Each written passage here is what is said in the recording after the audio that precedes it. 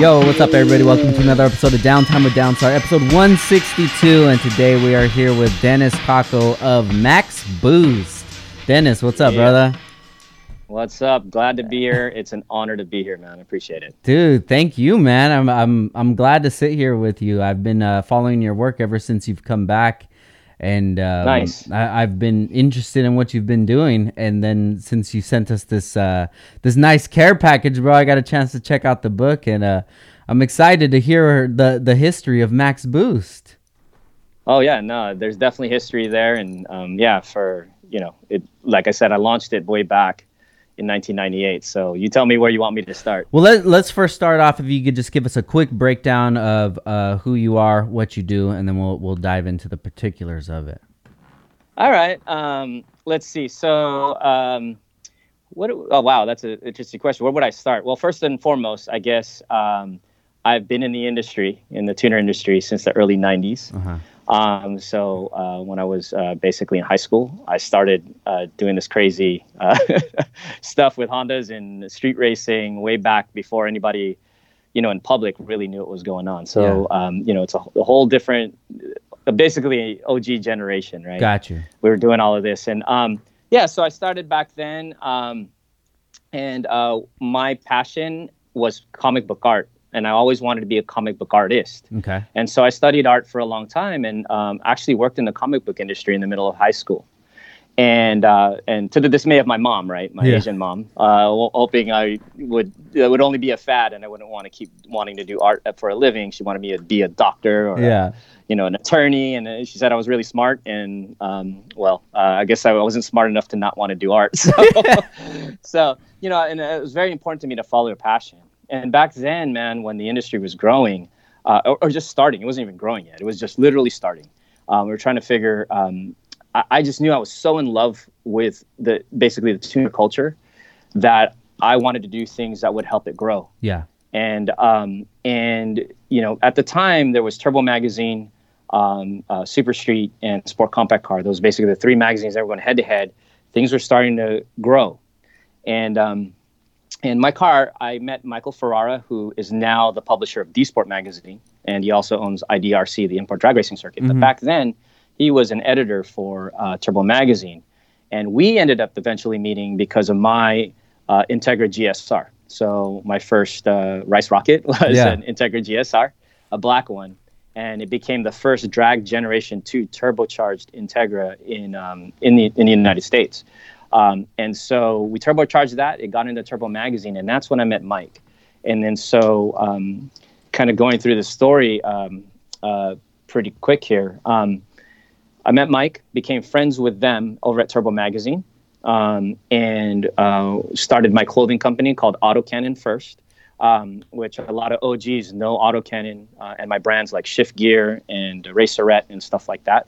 I could get into that a little later in the podcast. Yeah. I launched the clothing brand when I was really young, really early in the tuner days. And then coinciding with that, since I had a comic book background, I've always wanted to do a comic, right?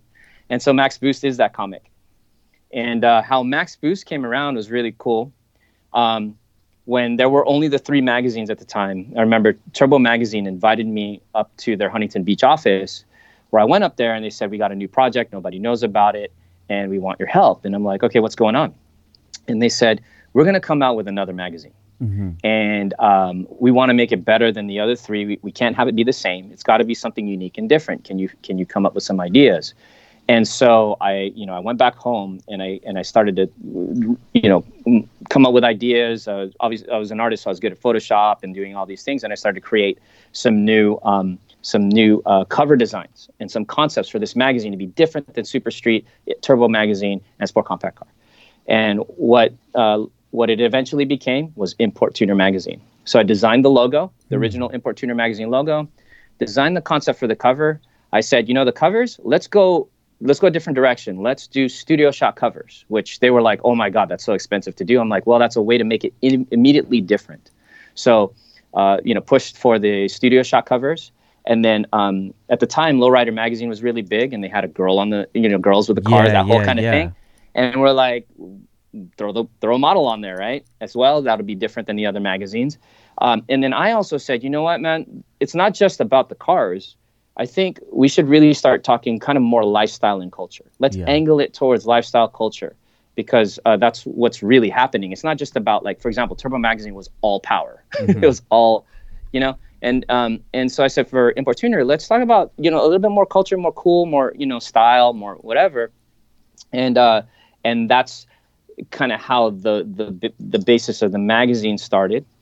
So they appreciate those ideas, and I really, really wish I've been looking so hard for the original files that I made of the original logo and the cover designs I presented. I wish I had those. Those got deleted on a hard drive or lost on a hard drive, but I really wish I had them, because a lot of people have no idea that I was involved in Importuner in the beginning.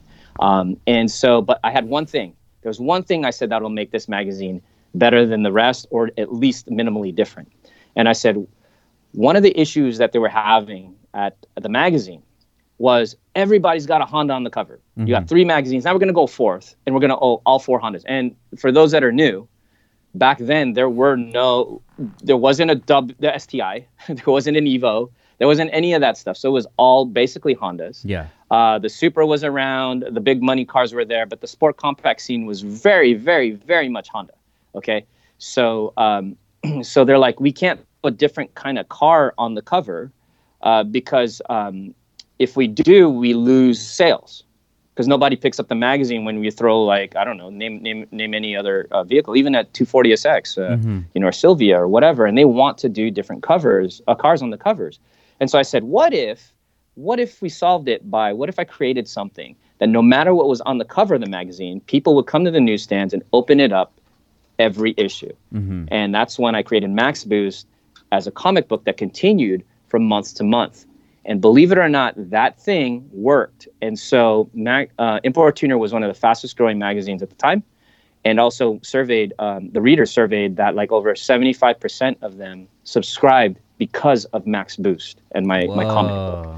Yeah, so that's the Importuner, like, behind the scenes story right there. Dude, I love that, man. Yeah. And a little bit of a fast forward. That's one of the reasons why, and good for them, Kip Kington and the guys of IGC who published Turbo Magazine. Importuner was one of the big reasons it was sold. So good for them. Yeah. So, dude, that's a lot to unpack, bro. That's that's awesome. A lot of history. I love it, man.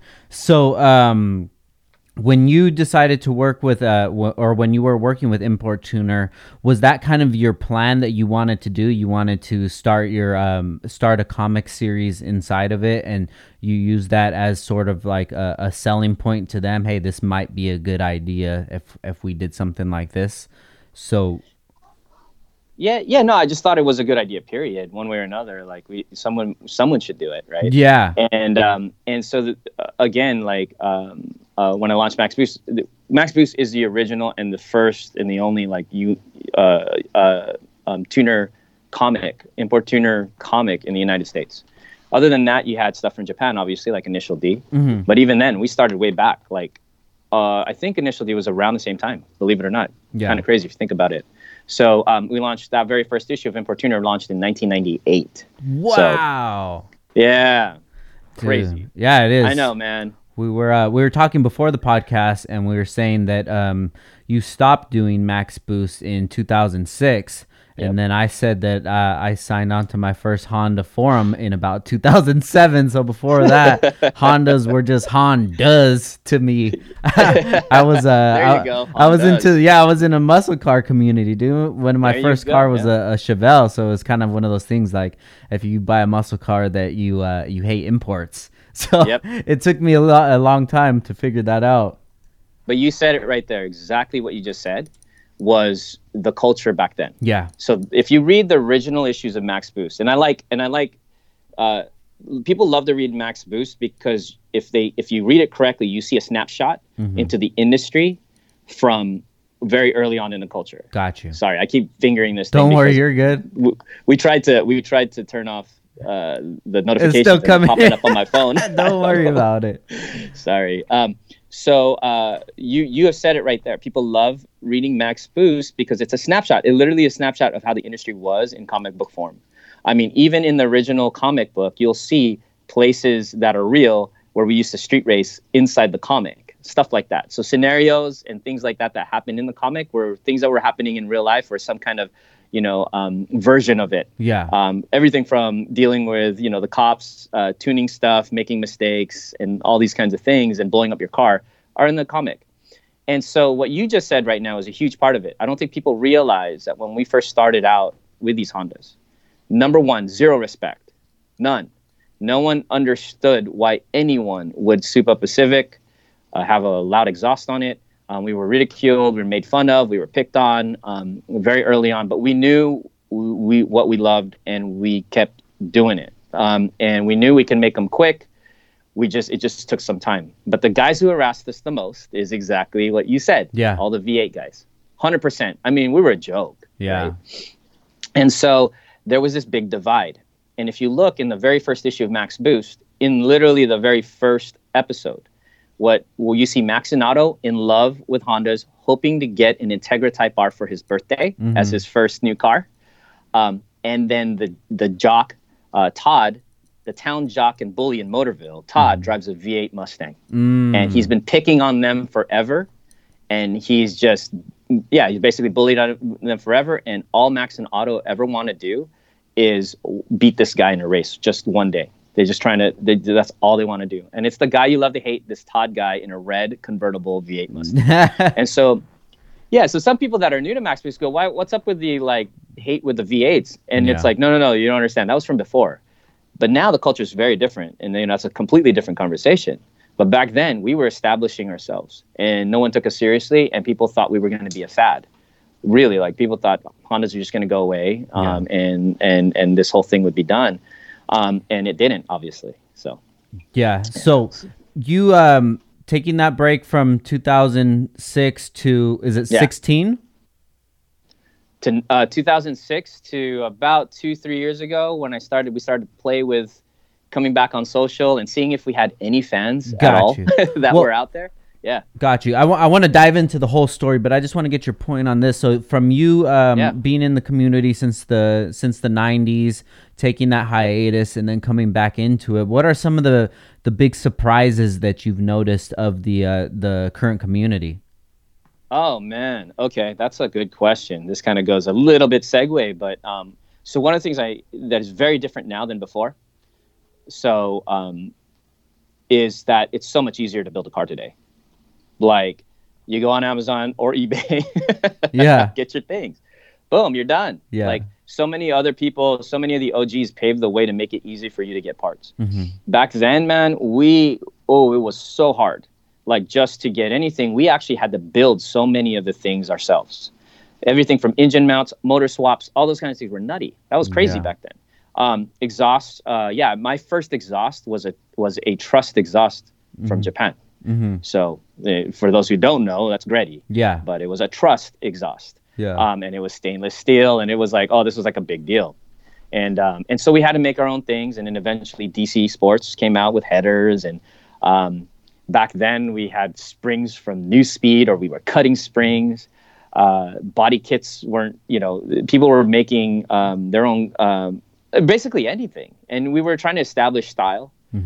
Wheels, right? Wheels, we're trying to get those from Japan was crazy back then. I mean, it was not that easy. And remember, even back then, was it cell phones were very archaic? If they were, part of me doesn't even remember if there were cell phones back then. But yeah, they're archaic. So how you got your information on where to get stuff was harder, right? You literally had to know somebody.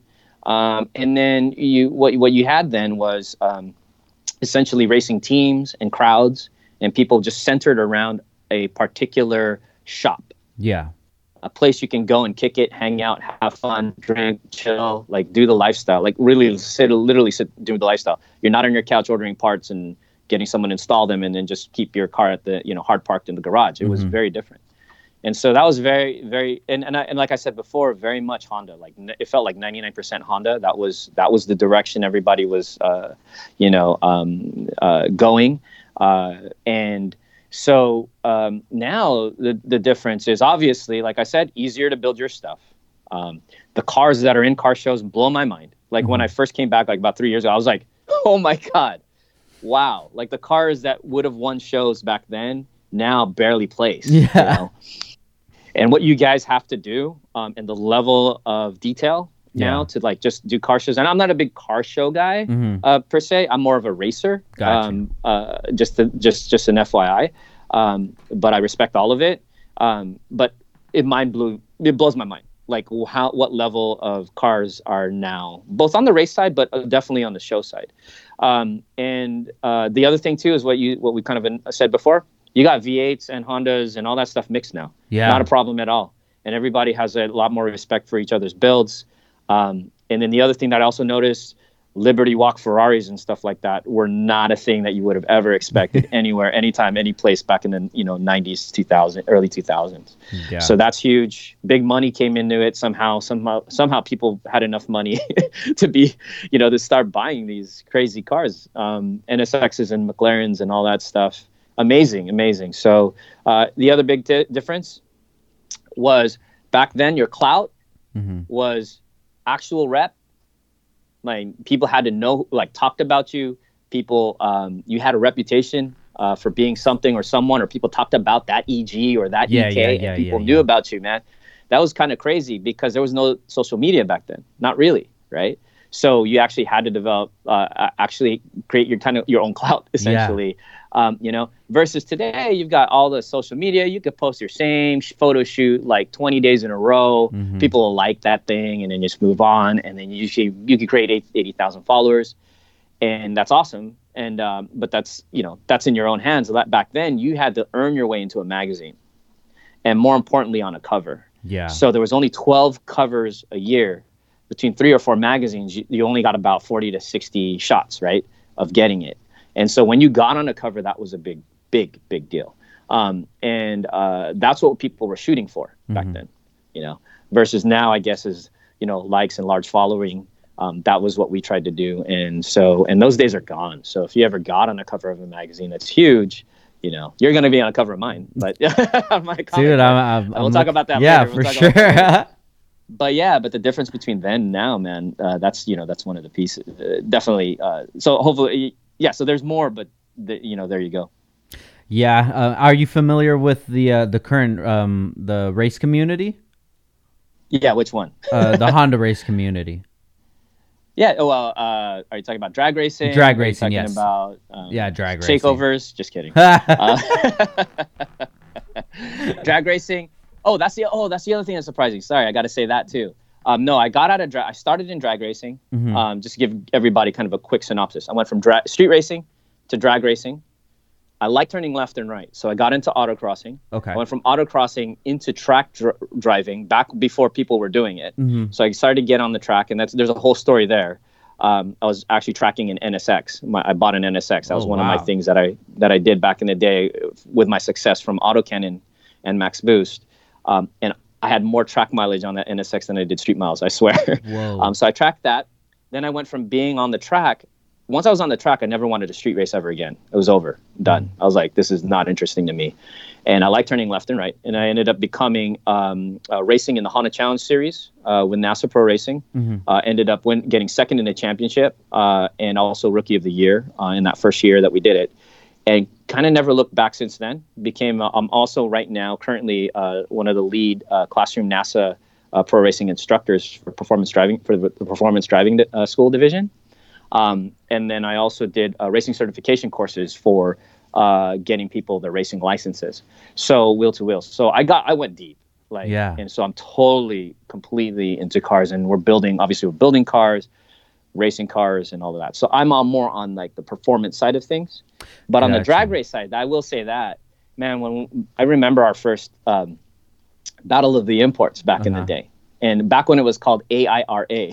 AIRA? Amateur Import Racing Association. Yeah, trippy, right? Wow. And I wish I still had the hat. So it wasn't even Battle of the Imports just yet, right? And so I remember back then, and we were watching the OG guys racing, and people trying to get into just the 12-second quarter miles. Yeah. And they said it was physically impossible. to break a 12 back then. The VA guys were saying it's physically impossible to a front-wheel drive to break a 12-second quarter mile. And they had numbers and all these reasons why it wouldn't happen. And of course, we were all trying to do it. And then now, oh my God, how amazing are these, dude? Like from back when Steph Papadakis built, his yellow CRX, the EK. The EK, excuse me, yeah, and then oh my God, I'm trying to go through my Rolodex of names. Obviously Bergenholtz and all those dudes. Bergenholtz with the CRX, who's also in the Max Boost comic, by the way. Oh, nice. So Steph and Ed Bergenholtz do make an appearance in Max Boost, and so those guys are obviously legends. And from that to seeing what's happening now. I'm not familiar with everybody and what they're doing, but some of those, like, what are they hitting? Like 8s? Oh yeah, 9 normally aspirated.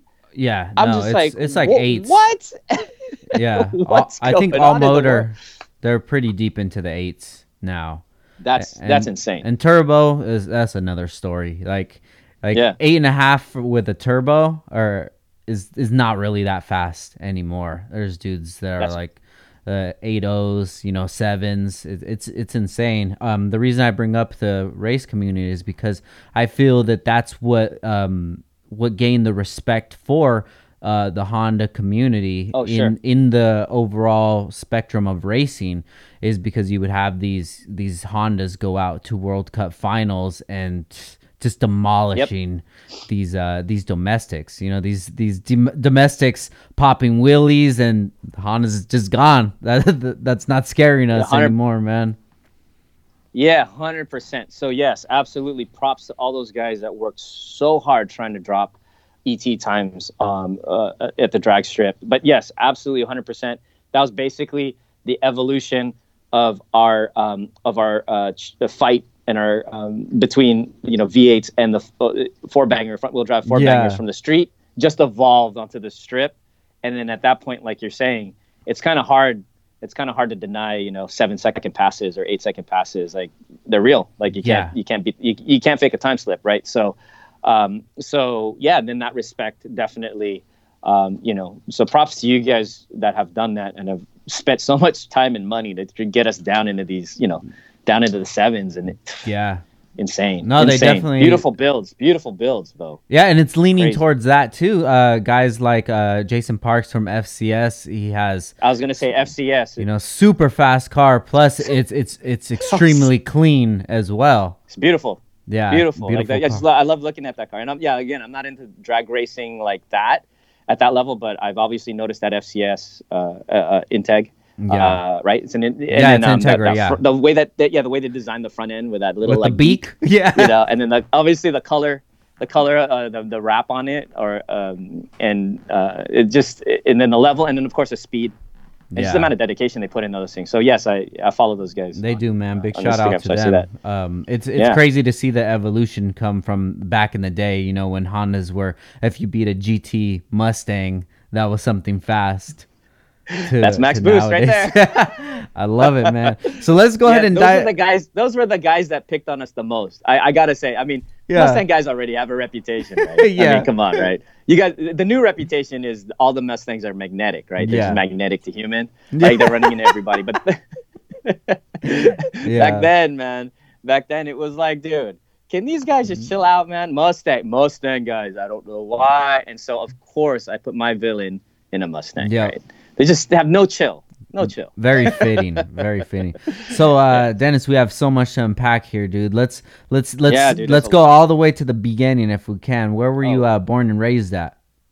Oh, yeah, definitely. If you look on Max Boost Volume 1 on the car, you'll see a little flag. And that little flag is a Filipino flag. I was actually born in the Philippines, in Manila. Okay. And we were lucky enough that my dad was able to join the U.S. Navy to get us kind of out of there. So a lot of people that don't know, it is very hard to leave the Philippines to get into the United States. Mm-hmm. It is not as easy as some people might think. And you have to petition to get out, and to come out here. And they only accept so many people every year. And so we were lucky that we were able to get on that. He got into the Navy. And from there, we went to Japan. He was stationed in Japan at Yokosuka. Oh, okay. And so, yeah, so I actually lived in Japan more than I did in the Philippines till I was about 5-6 years old. Okay. From there, we moved went to the U.S. and I've lived in San Diego ever since. And I'm grateful that we got here because I think a lot of the things in my life would have definitely been different if I was still in the Philippines. Oh yeah, definitely, man. So super grateful. So about 6 years old, you came to the U.S. Yep. Okay. So what was your early life like? Early life, in school kind of thing, like early in school, like hobbies, things that you were into. Yeah. So I always did art. I never really said this story, but I'll say one of the reasons why I think not only did I like art, but one of the reasons why I ended up doing it was I kind of grew up. I don't want to disrespect people that lived in a rough neighborhood, but I kind of had it a little rough. We were down here in San Diego, Paradise Hills, East Side, and I got into fights all the time. Like I had to defend myself a lot, and I grew up in a rec center basically. While my parents had to work, my dad was out stationed, somewhere, Westpac, whatever, and my mom had to hustle. And so I was stuck in a rec center till like 6 or 7 p.m. every day as a kid, and I had to just, man, we were just a lot of dealing with a lot of things even when I was young. One thing that would stop everything was when I would sit down and draw. All the guys and kids and whatever would watch, and nobody be fighting. No one be picking on me or messing with me or trying to fight me. Oh my God, man. Like all that stuff would just stop. And I don't know why I'm remembering that story right now with you asking me that question, but that was I think one of my things, or maybe not. I'm just really thinking about this right as I talk to you right now. That I realize that there is something about art that makes a difference, Yeah. And so I just remember bullying stopped, people would chill and watch me draw these incredibly big things, and I would draw transformers and all this stuff. So, yeah, it's interesting. I'm even thinking about that right now. I got to really look at that and go, how did that turn into my, adulthood? But then from there, I've always pursued art, loved art, did pretty damn well in school, actually, which is why my mom was like, don't be an artist, go be whatever you want to be. I was getting straight A's. Gotcha. But I always knew art was going to be my thing. And one day I had this opportunity in high school. Someone drew on the board an opportunity to get into comic books by becoming a colorist. Call this number. And I remember not wanting to call that number. And my girlfriend at the time kind of pushed me to do it. And that's probably the thing that if I never called that number, I don't know if I'd be sitting here right now talking to you. Called the number, and I actually got the interview for that job. And I ended up getting the job at a company called In Color, which is here in San Diego, actually on Sereno Valley Road. Literally, we street raced right in front of it. Oh wow! Back in the day, yeah, right in front of that office that I first started coloring comic books in. And coloring, when I say coloring, was digitally colored on computer. They colored everything from all different brands of DC. She's done everything for everyone in that studio, and so was coloring from there. And I really realized I'm going to go in this comic book industry, like for sure. And I ended up meeting somebody there that became my comic book mentor named Nia Lam, who invited me to a studio in downtown San Diego on 5th Avenue in the middle of the Gaslamp Quarter, back when it was crappy and artists could afford to have a studio there, before the clubs and all that stuff. Gotcha. He said, hey, basically took me under his wing. And I learned a lot about art through him. And he was working for comic book companies like Dark Horse and whatnot. Amazing, incredible artist. From there, I was just hustling 24/7, being a starving artist, trying to make any kind of money I could with my pencil and the computer doing coloring. And one day, I remember I did a project with him. We did. Do you remember Pogs? Yeah, hell yeah. So Upper Deck is a San Diego company, and they're a huge trading card company. Okay. They wanted to get in the Pogs game, so they hired us to do it. And me and Nia did that job. And if I remember correctly, we did it, and it was a $10,000-$12,000 job for me and Nia, and we were teenagers. and somehow we got it. You were still in high school at this time? Around that time. Okay. Don't make me think too hard. Okay. But yeah, I was young. And we got that job and we had to finish it. The caveat was we had to finish that job in like 2 weeks. Mm-hmm. We had to do I think it was like 70 to 100 POG designs of these characters they wanted us to do. And so when we did that, but we did it, I remember staying up 72 hours straight just to get some of this work done. And I learned my work ethic with Nia. Nia is like, you get it done no matter what. And we did it, but we made that money in 2 weeks. And when I saw that, and back then that was a lot of money. That's in the 90s. Right? Yeah, early. Yeah. I was like, Mom, I can either work for $4 an hour, which was my original job, $4 an hour, or I can make $10,000 in like 2 weeks. I don't know. It's kind of no brainer to me. Doing what I love. Yeah. Doing what I love. I said, I'm going to pursue this, whether it's like, what do they say, secure or not. Yeah. Like, I think this is what's important. And that was when it changed my life. I was like, dude, you can actually make money doing this. You just got to know what you're doing. And no, I struggled for a long time still. And then from there, I started to work and do, I also did, you'll probably know this brand when I tell you, but I was one of the original colorists, designers for t-shirts for a company called ODM, Olaus Design and Marketing. And I was doing a lot of what? Lowriders. Really? So I was one of the very original artists. If you've ever had a shirt from Rollin' Hard or Rollin' Deep that was originally sold in Miller's Outpost and Anchor Blue, it was probably one of mine. No way. So, yeah, I was doing a lot of those before I ever did tuning, the tuner shirts for my own brand, Autocannon. So that was me. So I had this talent. There was very few people in the United States that was doing this airbrushed look. It's so common now, but back then it was super hard. The computers were super slow, and it was very difficult to do those kinds of designs, much less print them. The technology for printing wasn't there back then to print like these elaborate, beautiful designs. Yeah. So these shirts sold like crazy. And and that culture, obviously, that lowrider culture was huge. Yeah. And that little company went from like nothing to like $15 million overnight. And it was like a 12 by 15 foot room is what that company was in. And then it just exploded and it became eventually a $100 million company one day. But I was like, dude, I want to do my own one, my own company one day. I'm not really into the lowrider scene. I appreciate it. It's crazy builds. You want to talk about crazy builds? You guys, those guys started it. Definitely. But I was like, I want to do something for tuner culture. No one was doing anything. And so when I launched my very first brand, I think it was it. That was a very, I actually started, and I only said this I think publicly once, but I actually started the brand called Zoom, ZUM, Zoom Speed. Okay. So I started out Zoom with a partner. I worked like a year and a half without getting paid anything, and then doing these t-shirts. But I believed in it. I said we got to do tuner culture shirts, and did it. And as soon as we started making money, I got kind of basically kicked out of the company.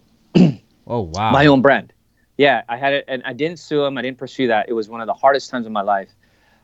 We had a spat basically, and and when I look back, I could have done something, but I didn't know anything legally. I was too young. I was in my teenage years, right? So I didn't know what I could do. I think I was 18 at the time. Yeah. 19. And so I was like, okay, I'm just going to eventually move on. But luckily, like I always say, some of the best things that happen to you are actually the worst things. They seem like the worst things at the time, because now I was able to start my own company called Autocannon, which eventually led to Autocannon and Max Boost and everything else that I've done, which a lot of people don't know that I did. Like I also did the Last Race film. Mm-hmm. If you've ever seen the Last Race movie, it's kind of a cult classic. We did that. So if I'd never had broken off from that partnership, I would have never had my own thing 100%, which was mine. And so, I started that. Then that I had to pull away from that, did my own thing, started Autocannon. That got big. That's what happened and got me the attention from like Turbo Magazine and everything, and everyone else is, oh my God, Dennis is a great designer, an artist. Yeah. He should have a brain for helping us to create a new magazine. And then from there, that's when I pitched the concept for not only Import Tuner, but also Max Boost. While I was doing, and that was the very beginning of T-shirts, mm-hmm. and very beginning of Max Boost, when everything was kind of a crapshoot. Had no idea. And I wasn't going to get, and by the way, for everybody that doesn't know this, I did Max Boost for almost 10 years and I didn't get paid $1 for it. So I did it 100% because of the passion and the fans and the people in the industry, and wanting and being committed to growing the industry, because Max Boost can go places that original traditional marketing for our industry could not go. And at the time, people might not get caught, it's kind of like movies, comic books, entertainment, go places and help us grow our industry for the benefit of everyone. That was my commitment. And so not only did I do that comic, I also did the Last Race film right at the beginning of when Fast and the Furious 1 was released. And then if it's kind of tie into Fast and the Furious, since I mentioned it, you can actually see Max Boost stickers and stuff in Fast and the Furious 1, as well as the autocannon apparel in Fast and the Furious 1 all over the place. If you look, we also have an autocannon car in it. There's a scene where you actually see the full side of one of our Eclipses. It's a yellow Eclipse that has a full autocannon livery down the side for a split second on the movie, but it does take up pretty much the whole movie screen. It was really cool. Very cool. So you'll see us there. Yeah. And so, and I could keep going unless you want me to stop, tell you kind of how we grew. And then you're going to see the story of how we grew and then how we disappeared. Yeah, let's take a pause right here. When did you realize that you had a passion for cars, and when did that start growing?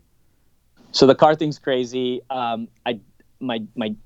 don't want to say I'm mentioning my dad, but my dad wasn't a traditional car guy. He worked on his cars because it's too cheap to bring them to the dealers to get them fixed. Okay, Filipino mentality style. We like to fix our own stuff, right, and learn our own stuff and do our own thing. So he did that. I never really wrenched with him or anything like that, but he always had a car in the garage working on something. I remember he had a first gen Prelude, which was really cool. Yeah. And he had a Fiat Spider and all these things, but I wasn't really into cars yet. I really honestly did not care about cars at all. I thought A to B was all was fine. Yeah. That's all it was. One day that changed my life. We grew up in the very first issue of Max Boost Volume 1. Very first panel is a white Celica 1981 GT. That was our very first car we got when we came here to the United States from the Philippines. So I immortalized that car because it's handed down to me. Barely did 70 miles per hour. It was a clunker. Yeah. But I had to immortalize it in the comic book. And so that was my actual car in high school, embarrassing that whole thing. And so I wanted to get the newer version of it. It lasted like 400,000 miles or something like that. Wow. And I want to get the new version of it. Yeah, it was crazy. We never opened the motor. Yeah. I remember that part. Yeah. But my dad maintained the cars really, really well. He was really good at that. So, and so I remember I was like, when I get older, when I was in later on my teenage years, I was like, I'm going to go to I'm going to get a Toyota Celica GT. The new one with the bug eyes. I wanted a bug-eyed GT. Knew nothing about cars. Not in the way that we know about cars now. So on the way walking over to the Toyota dealership, I had to pass by an Acura dealership. And when I was passing by this Acura dealership, this slick salesperson named Brian, the hair and everything, he looks like Todd, I swear, in the combo, blonde, the whole thing. Yeah. Comes over in the suit. He's like, "Hey, where you going?" kind of thing. I'm like, we're going to the, I told him straight up, we're going to, I'm like, not interested. I'm going to the Toyota dealership to get a Celica GT. He's like, whoa. He totally clowned the GT. He's like, dude, that thing is not, that thing sucks. Come over here. Come check out the new Integra. I'm like, I knew nothing about the Integra. Wasn't really interested, but he was bugging us so much, I actually did. Yeah. And it was a white, I'll never forget, white Integra RS. And it was only 13,900 at the time. And I was like, oh, okay. But the thing that changed my life with him, there's another life-changing moment. I never drove cars fast, never cared to drive cars fast back in the day. But when, this was, I think, 1993, just so everybody has a perspective, when they first came out with the 94 Integras, right? So late 93, maybe early 94. He brings me in the car, we're sitting in the car, me and my dad. And my dad's never driven fast either. So I didn't understand like how to drive a car fast, never tried to. He comes around, he immediately belts this thing, red lines it. I've never seen the red line ever in my life in my Celica, right? It would have probably exploded. He's hauling ass through National City. This is at the Mile of Cars. Yeah. A lot of people know that place. And he's just ripping it down the freeway. He's keeping it at 7,600 RPM or whatever it was, whatever the red line was at the time. And he's just letting it there. He goes, I can leave it here all day long and this thing's not going to break. It's, he's just, the performance blew my mind. Yeah. I was like, what? And then not only that, he let me drive it like that. And I was like, "Are you serious?" Because my dad would never let me drive or want me to drive a car that way. I was never, and he's all about conservation of the car, right? So he never drove it to its limit. He let me drive it. That was it. Broke me. I was like, "Oh my God, cars are sick," right? What was your dad saying at the time? My dad? While those guys just driving redlining it. I think he was. I don't remember, but he never said anything. He was fine about it. I think he was more concerned I was going to want the car. Yeah.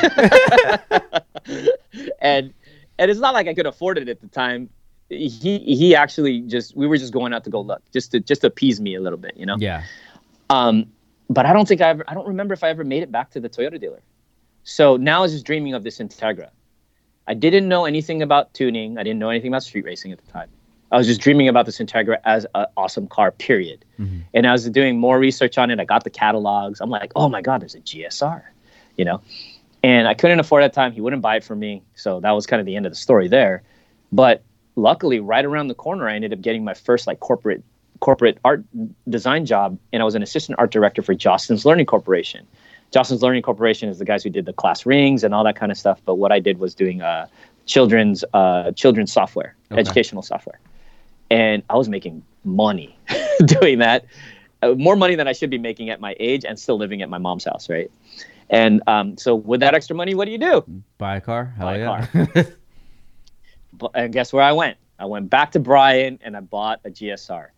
The part of the story I don't usually tell people is that I bought a 4-door GSR green with tan interior first.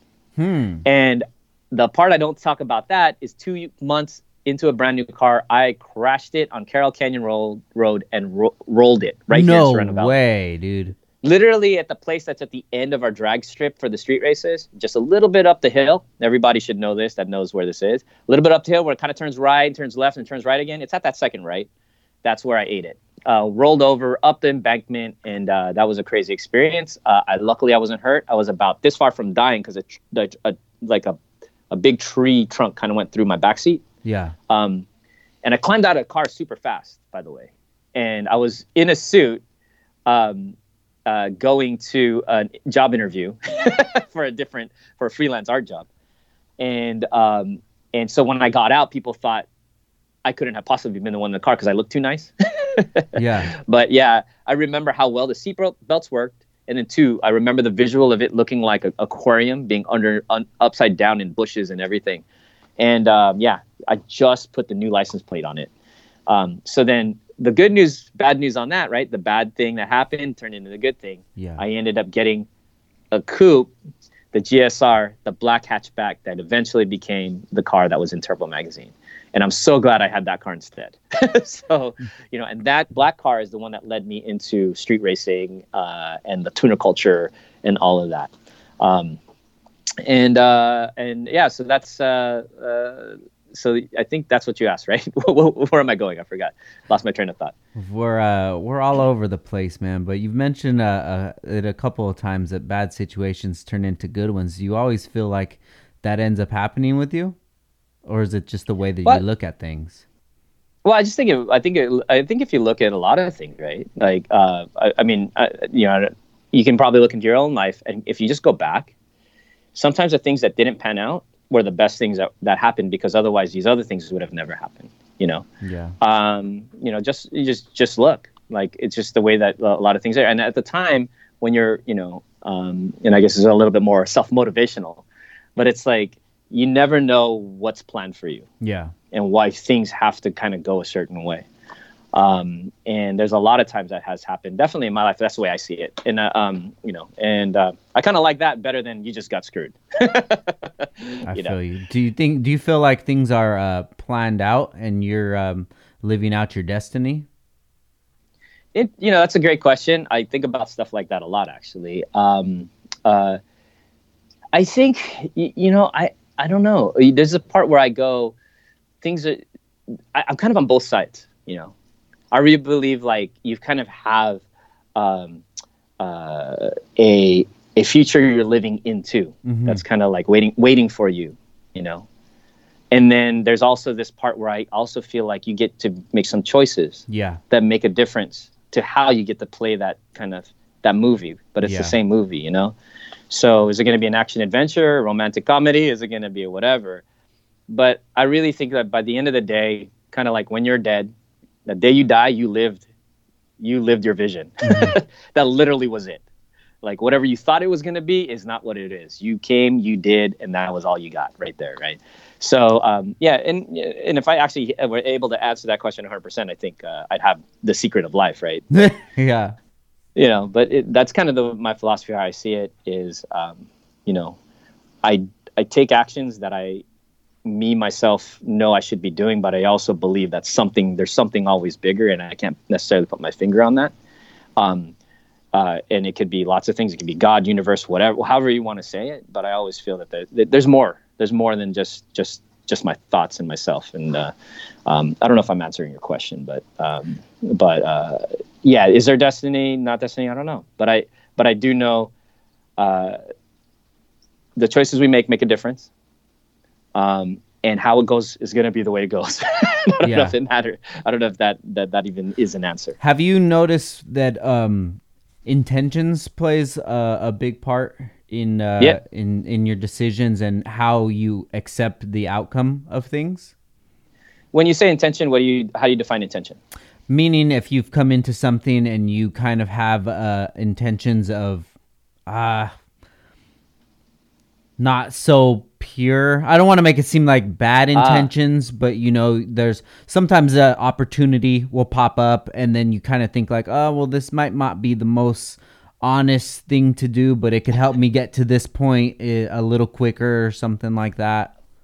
Rather than, you know, you having your, you know, how I feel is if I always have a good intention with things, it makes me accept the outcome of certain issues or certain problems or whatever comes out of it, rather than having any regret. Man, I could have done things differently if I would have handled this situation in a certain way or what have you. Okay. Yeah, no, I kind of hear two different things with what you're saying. Number one, as far as regrets for what I could have done, because there's definitely things, if you ever look at anything, you can have always done them better, period, right? So kind of like some of the speakers and motivational speakers say is like, you can never know how that would have played out though, right? You never know. Hindsight's always 20/20, but it's not actually accurate because you have no idea if you did like make that call or if you did that extra thing you thought you should have done, that maybe you would have made more money but died like right after because of the plane trip. The plane trip you had to do because you were so successful that people needed to see you at a TV show in New York, something like that. So you never know. So what I hear from what you're saying is yes, I think put all your heart and soul into what you do. You know, that's the place for me, like where I would say that I would regret less is if I knew that I did everything that I could, you know, and when I say everything that I could, it doesn't mean everything you can possibly do. Because that's sort of inhuman. Right? You're always going to have more ideas and ability to execute, right? But it's more, you know, in your heart of hearts that you gave it everything. And if it still didn't work out, awesome. You know, that to me, I can sleep at night knowing that. The other side of that coin is, you know, also very clearly when you self-sabotage yourself. You know, you had an opportunity and you kind of became lazy, sat on Netflix, screwed someone over, did something else. Like, you know, that you shouldn't have done. Okay, that's different. Like, you know, you could have done better. So if you just knew better then that's a different thing. But just because you have the other side of it, coming back to the other side, is just because I do everything that the best that I know how, doesn't necessarily mean I'm going to get that result. Doesn't necessarily promise me that I'm going to be on TV or be a millionaire or whatever. These aren't the things I want. I'm just saying that. Just for other people, whatever that is, or get the car you want or whatever, or win a race, yada, yada. You just got to do the best. And so for me, I know when I know that I've got to this level that enough was enough. And if I didn't get it, I didn't get it. And if I did, I did. And then the other part where you're talking about intention, coming into something, like I believe, I'm just realizing that this is getting a very motivational part of motivational speaking kind of thing. But the word that I would use is authenticity, right? So always checking into authenticity is important. Like when you start to realize you're doing things for non-authentic reasons, when they don't feel right to you, or you think you're doing something, you're like, you were talking about doing something to somebody else to further yourself, but hurt someone else. those things never work out. Yeah. I just don't think they just ever work out. There's always ways to do it, and where everyone can win. Like, I believe that. Like, everyone has their own path. Not everybody wants a BMW. Like, you can do your thing, and everyone else can have theirs. It's like, that's the way that the world, that I see in terms of the way the world works. So I don't think you have to be inauthentic to try to get what you need. It's being true to yourself, being true to what you want, and being honest about that, and not doing things that, just being careful that you're not doing things that don't like really line up with you and your values, so whatever that may be. So yes, I think coming into something authentic is really important. If you don't love cars and you're trying to be about cars, doesn't work. Yeah. Like, people will see through that, if you're dishonest about, where you're at, like, people feel it, they see it. It's, sixth sense, whatever. Yeah. It doesn't help. Like, you're trying to be someone you're not. But basically, at the end of the day, trying to be someone you're not. That's kind of what I was hearing through you. And then coming through intentions on a project. Yeah, even if I want to do a project well, I gotta know what's real for me in this project. Yeah. Like, who am I in this? Am I really doing this project for me, or am I doing it for the money? Yeah. Right? Yeah. That's a big one, right? And you're like, God, I need the money. But at the end of the day, what about a project where you do it for you and there's money? Yeah. And I think that harmony right there is a blessing. And if you can work for that and you find that and you go for that, then cool. And to go back to that original thing where we were talking about bad things that turn good, there's a lot of people right now that have, dreams about doing something different than the job they're stuck in right now. Mm-hmm. And the best thing that could possibly ever happen sometimes for some of these stories is they get fired or laid off. Yeah. And now you got nothing. So what do you do with nothing? It's almost the best position ever, because now you can pick anything you want. And now that you're down at the bottom, where you find a lot of the great fighters that come up is they hit bottom because they're like, you know what? Screw messing around. Screw being inauthentic anymore. I'm not going to do the job I don't love. I'm going to do what I love. I'm going to make it happen. And then with that, my version of the word intention, like that intentionality, that driven focus, that like commitment, saying I'm going to be this in the world. I'm going to be a comic book artist. I'm going to be the best at this or whatever, because I know I'm destined for it. That's when you get a shot, Yeah. So anyways, yeah. I love it, Hopefully dude. This is what you're asking. No, definitely. I love it, man. And I love to tap into things like this. And especially just like what you said, people are going through hard times right now.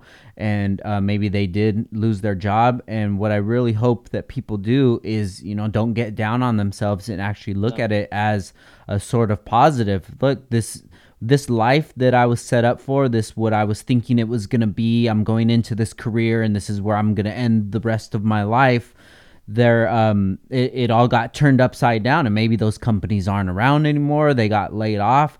So it's kind of putting people in an uncomfortable situation to figure out, like, man, that whole plan, the American dream, what I wanted to live, it just turned upside down in the matter of a couple months. So maybe it'll motivate some people to do some things that they've always wanted to do, create a t-shirt brand or do a different career or something, Yeah, 100%, man. So.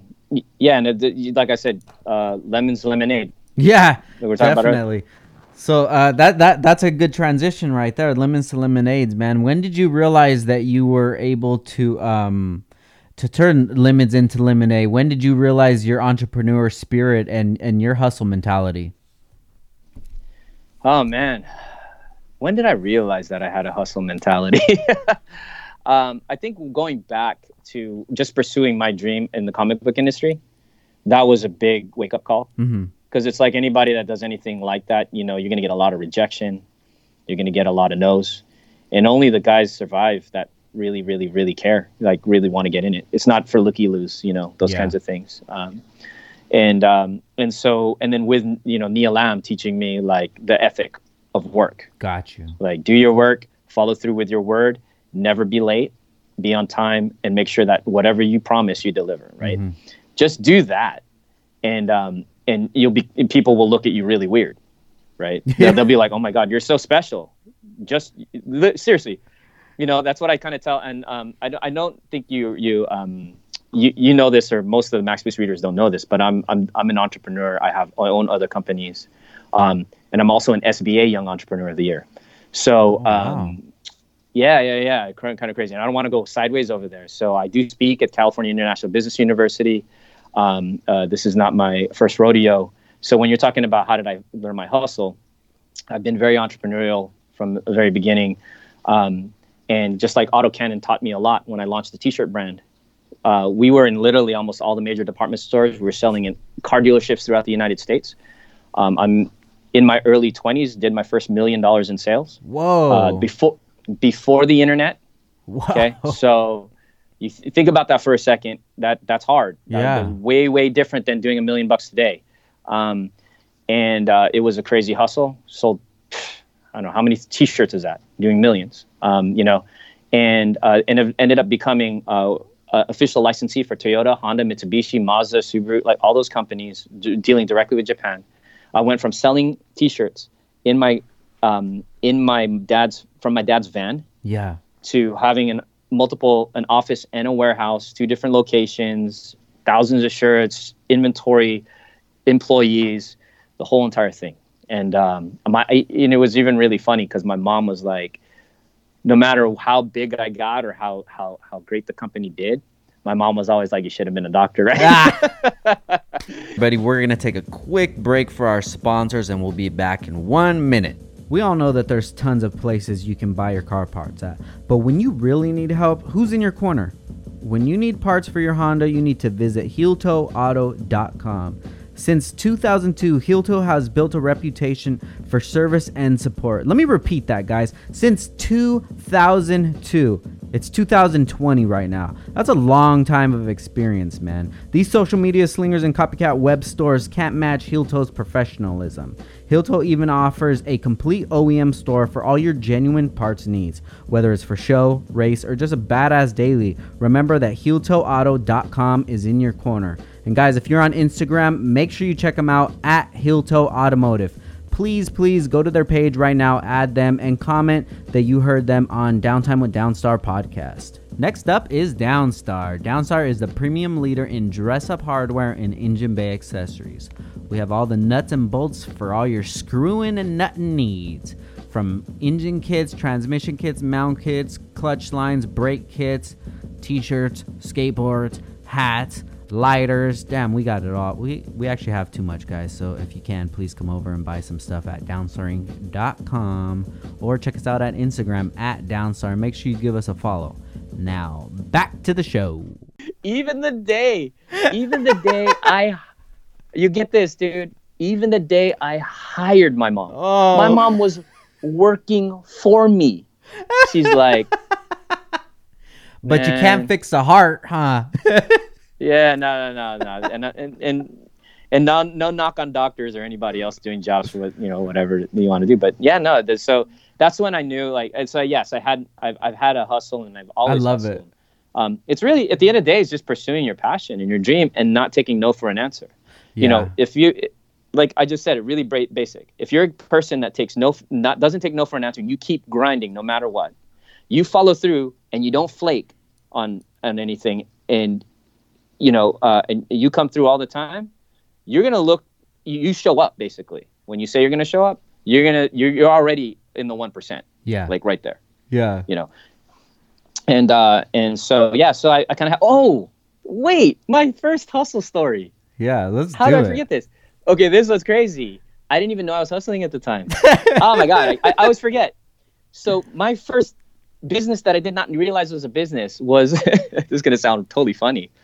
I got into tropical fish when I was 11 years old. Okay. But I got in deeper than just an aquarium. What happened was I got into tropical. When I get into stuff, I get in deep. Yeah. You can kind of tell. So I got into fish. I'm like 10 years old, 11 years old. I started, and then all of a sudden I started getting interested, researching books, the whole entire thing. I started getting interested in breeding African cichlids. These are fish, right? And so they're mouth brooding cichlids, and I wanted to start breeding them. And someone at the pet store, his name's Monty Montalvo, I'll give him credit actually for having me start my first hustle ever, he told me if I started breeding fish, he would buy them from me and then resell them. He was like a distributor. Okay.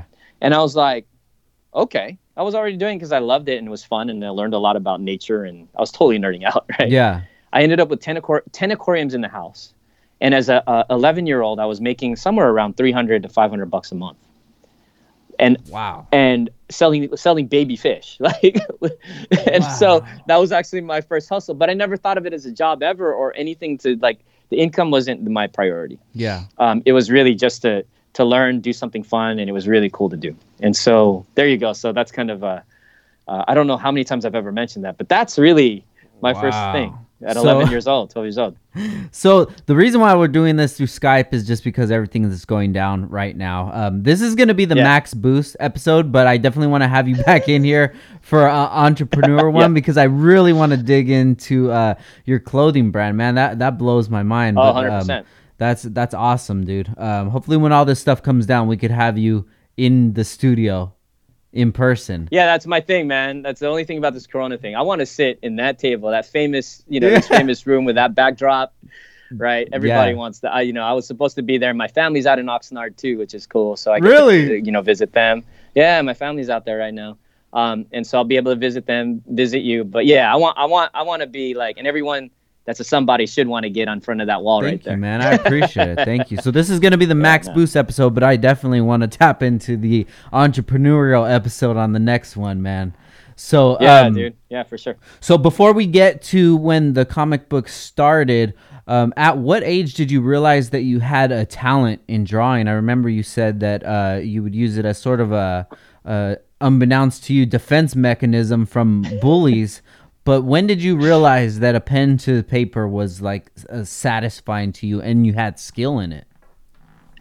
I think it was. I've always kind of loved it, and people always told me I was good at it, so I think I believed it. Gotcha.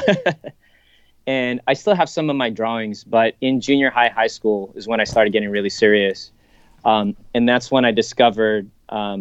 Again, back then, very early, long time ago in the 80s, as a kid, I discovered anime. Okay. Before anime was in the United States. So that was a whole black market-y kind of thing, gray market thing also. So around that time, I started drawing anime style. Macross was my big number one. So for some of the don't know anime, that was called Robotech in the United States. Okay. So that, Gatchaman, those kinds of things I grew up with. In Japan, and I remember watching those as a kid, but that's kind of, that's the thing that I'm remembering now is I'm looking at my drawings and going, when did I get serious? Was probably in and around junior high. Okay. Yeah. And so, and I still have those drawings, which is kind of crazy. Okay. Yeah. So let's fast forward a little bit. You wreck the 4-door. You get a 2-door, the black one, correct? Yeah. So then you get that car, and then when did you realize that there was an actual culture of these cars? It's funny. I'm trying to remember the exact way it happened, but I ended up eventually going to a tuner shop called Online Performance. That was the one big one. Okay. But a buddy of mine just wanted to get a light bulb, like a white, I guess it was it wasn't LED at the time. It was just a color blue or white light bulb. I didn't understand it. I didn't get it. Right. Yeah. I'm like, what? And I think it was a Corolla. Okay. Got it. It was a guy named Chris in a Corolla, not an 8.6, it was straight up Corolla, like a 4-door.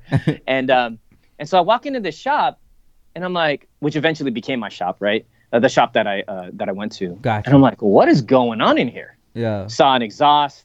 I saw some shocks on the wall and some springs. There's very little at the time, and some intakes. Mm-hmm.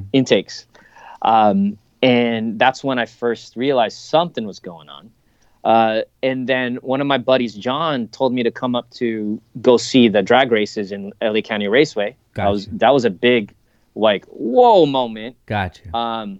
AEM was very new at the time. Wings West, it's crazy they survived that whole since that time. And so that, and then lastly, one of my friends, my neighbors actually was a street racer. Okay. And he had an Integra LS with a big wing on it. and he invited me out to come out one day. And I remember sitting in his passenger seat going, what the hell's about to happen? I had no idea. And we went to that famous Ralph's on Mira Mesa Boulevard. Okay. And he parked right there, and the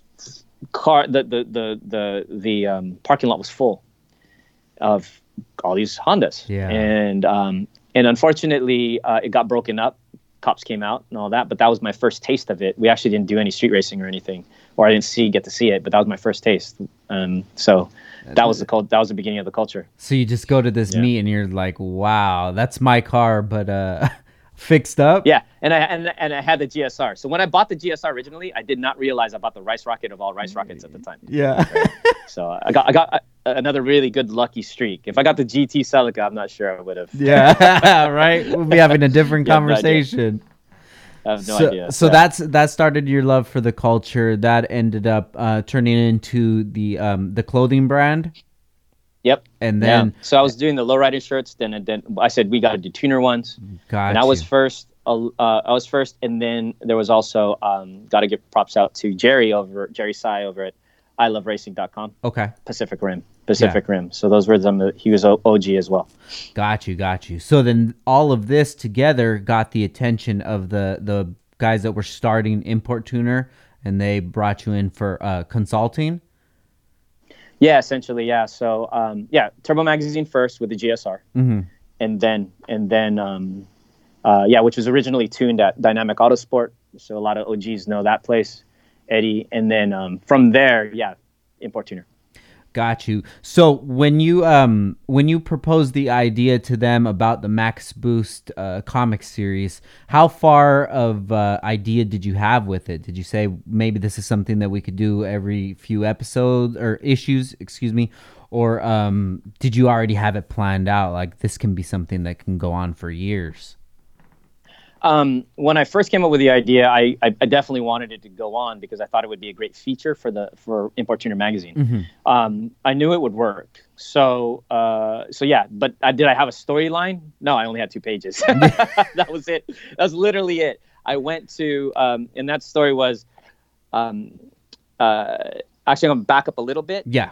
I did a thing that's going to be in Max Boost Volume 2. Okay. Like on the Kickstarter, if you buy it right now, I'm going to actually print the original things I pitched that were rejected by Turbo Magazine. So there's another one. There's a bad turned good. Yeah. It wasn't Max Boost. It was a different comic-y looking thing. And they were like, and when you see it, you'll laugh and go, that was kind of corny.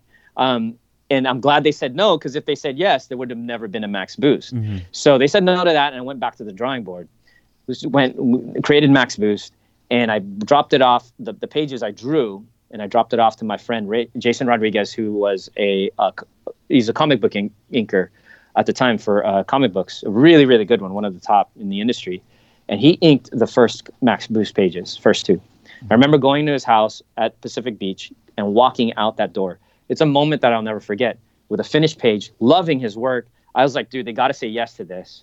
I still have the original pages, which I'm printing in Volume 2. Whoa. In the original black and white. And so you'll see what it looks like, and you'll be able to compare the colored versus the uncolored versions in that book. And then walking out the doorway, feeling the sun. I remember the moment, and I guess I remember the moment because it was going to be a life-changing moment. And at that, I was walking out the door to drive up to Huntington Beach to go show Import Tuner the pitch. And so, that was crazy. And that's all I had. I only had those 2 pages. And they loved it right away, and that was it. So was Max Boost on the first issue of Import Tuner? Max Boost is definitely, it was on the first issue all the way through the first 8 years, basically, almost a decade. So when you finally got that locked in, what was that feeling like?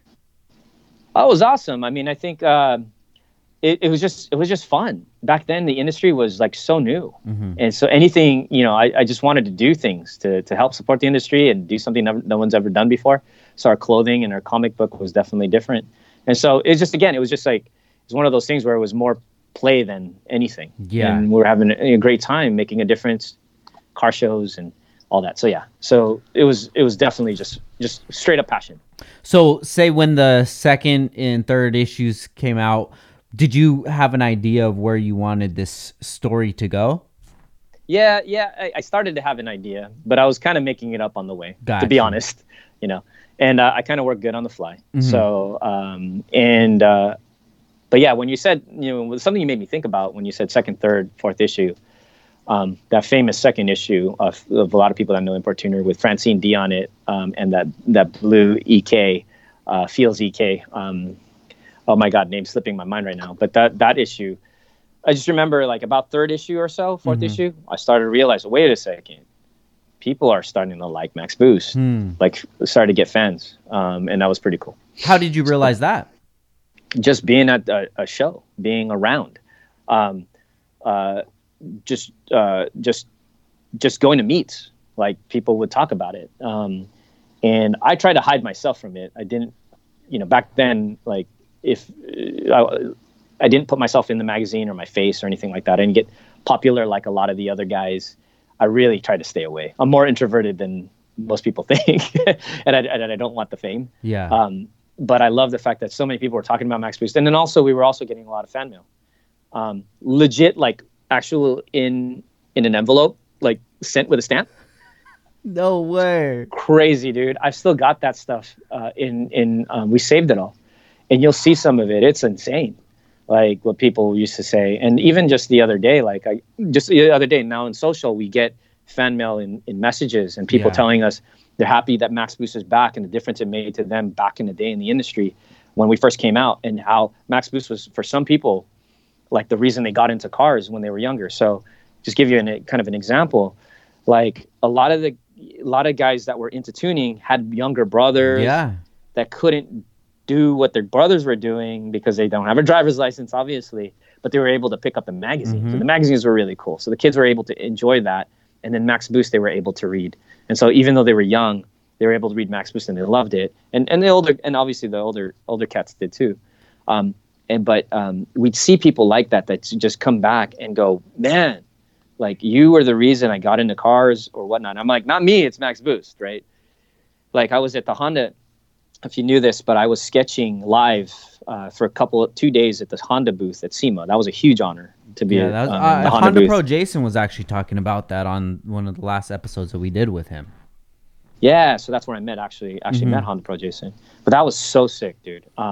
And I'm in the background working on Honda directly with some other projects. Very cool. And some things that are going on. But just being there, some guys come up to me from San Francisco. They're like, "Yo, you're Dennis from Max Boost. I got to shake your hand. Why?" It's because of you, I got into cars. And then now we have our own tuning shop in San Francisco.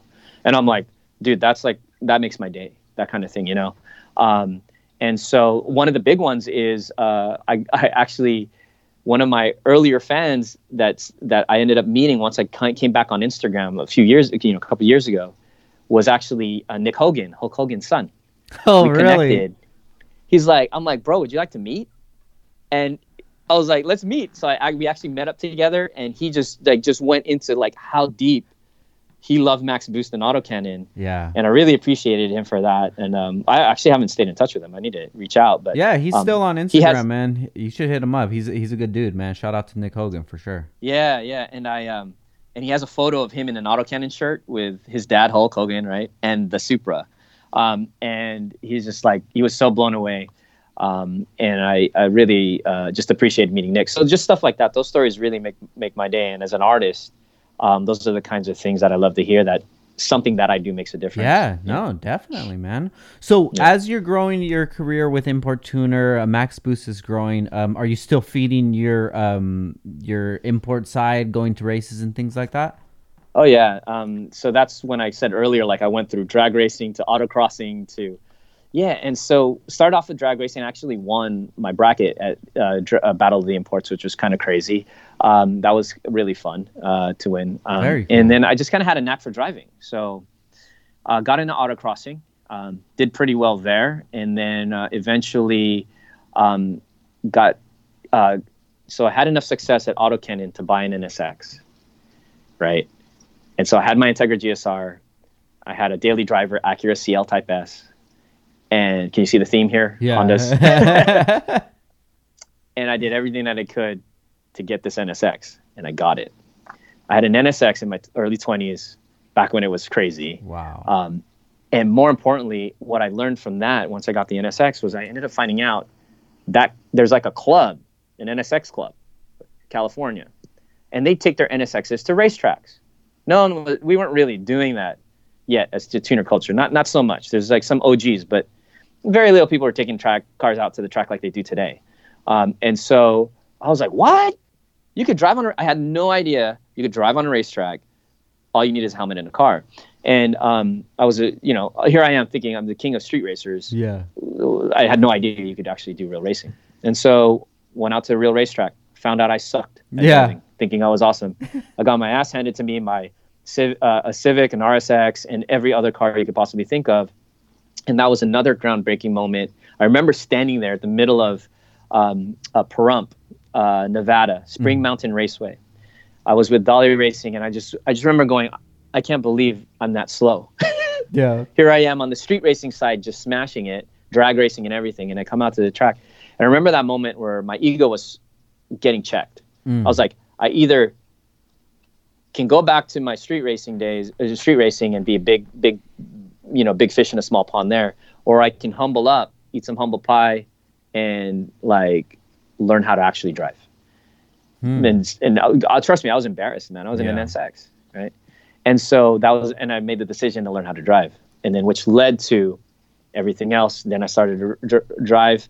My first instructor was from Driving Concepts International, David Misi. He was a Playboy photographer for 25 years and a driving instructor. Wow. So I was like, that's kind of awesome. You check him out on Instagram, by the way. He has a pretty cool Instagram. Oh, you got to send that to me. All his work. But yeah, from there I realized I didn't know how to drive, and I learned. And so fast forward through all of that, went back autocrossing again after driving on the track. I had my dad had a Porsche Boxster S, and I took that car and I brought it to the autocrosses at the Porsche Club events, 3 first places with a completely stock Boxster S.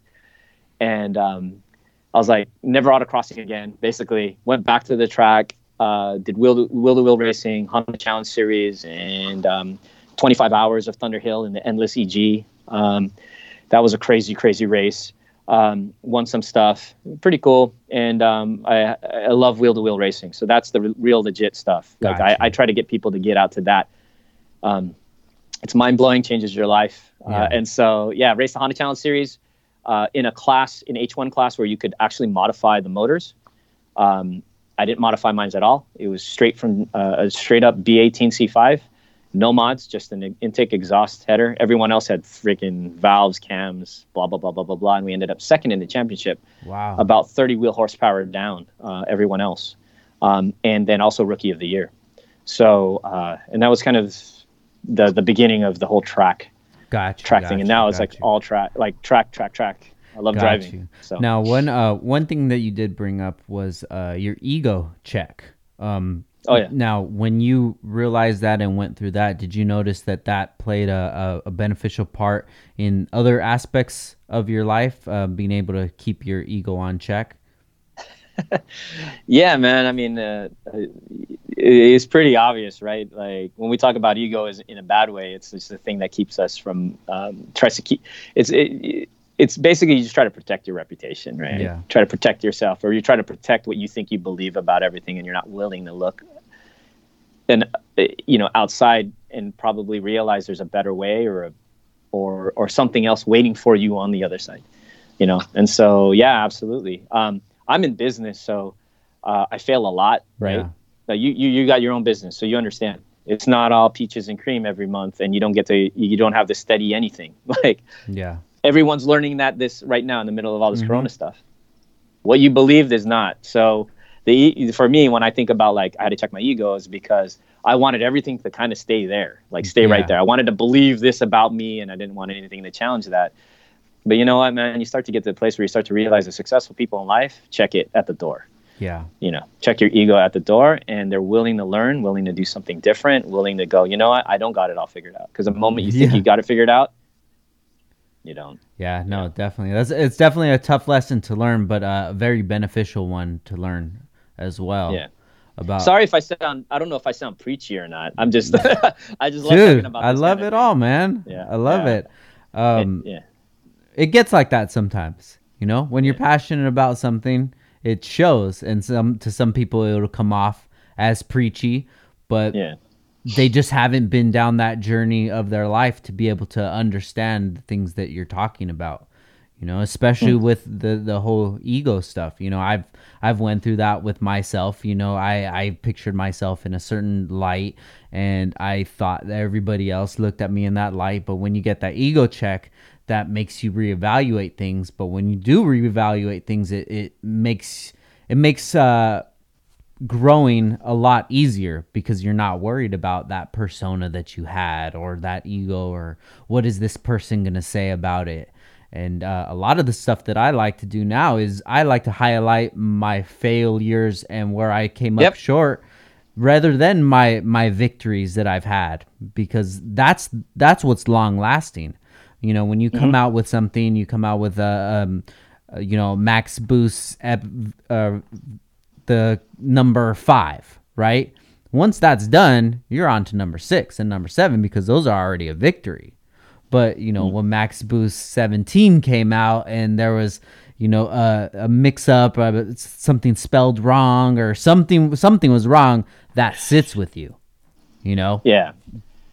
No, yeah, which is great. Yeah, exactly what you're saying. I definitely have some failures, and we're going to talk about those, because we're going to get to that arc where it goes, how did I disappear? Like, you know, what happened, right? But yeah, no, absolutely. Your failures are the things that people really relate to. I mean, I hope I'm not sitting here, you know, nor I think you too. I mean, they know, we're not trying to sit here and say we're the best of anything. Like, I'm really here to just hopefully, and I appreciate being here, bottom line, and anyone that's still listening, that I really, if I can make a difference to anybody that has them, my passion is that you pursue yours. Yeah. So, like, I love that. So if I have to look funny, silly, whatever, so that you get your dream, cool. That's what it is. Yeah. And if you can learn from whatever I've learned from my mistakes, great. And I'm totally open about that. I agree with that 100%, man. So the reason that I asked you about you going out racing and things like that, did that ever bleed into Max Boost? I know that you said you had Ed Bergenholtz and Papadakis featured in here.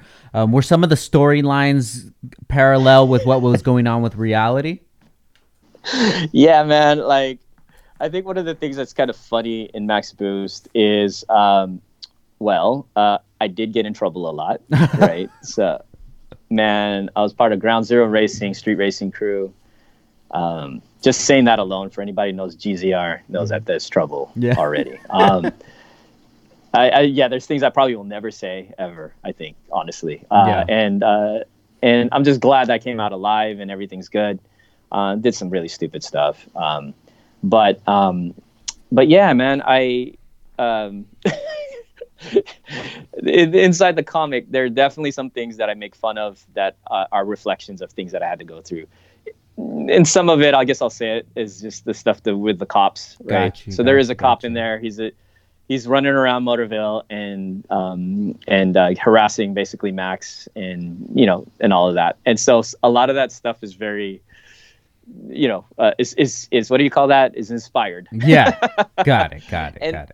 Here's the other thing I got to say too is I'm actually changing the comic, because I actually made the cop by suggestion from one of my friends that I didn't realize could be such a political statement. He's actually a pig character, like a literal pig. In Max Boost, it's kind of more fantastical world. So there's like a praying mantis that is on the shoulder of Papa Wheelie. Gorilla, there's a gorilla, his name is Wrench. He actually works on cars. Yeah. You know, all that kind of stuff. So there's kind of that. And then the cop was actually a pig. Mm-hmm. I had no idea when I first created that what that actually meant. You know, I thought it was just kind of funny. And now if I were to do it today, of course, I don't think I would cross that line. But back then, no hate mail. No one told me anything. Everyone thought it was funny. And I got to tell you, like, when I picked up the comic again to read it after so many years I've been gone, I went, oh, whoa, I wonder how people would think about this now. And I still haven't got any hate mail or anybody thinking it was inappropriate, but I do want to actually change it, which I think is interesting. I mean, I will say, like, going back, what's funny is a guy named Phil, he said, you should make the cop a pig. Mm-hmm.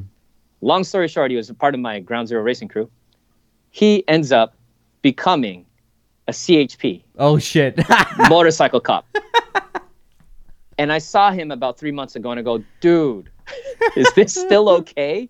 He's like, bro, that's funny. And all his co-officers or his friends would totally laugh at that. Yeah. And I'm like, are you sure? Because I'm like thinking I should take it out.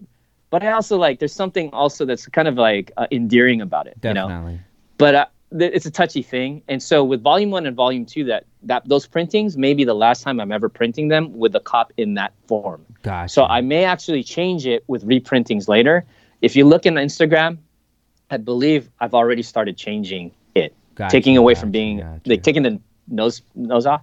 So anyways, those interactions with that pig cop guy has some similarities to a lot of things that I got pulled over for.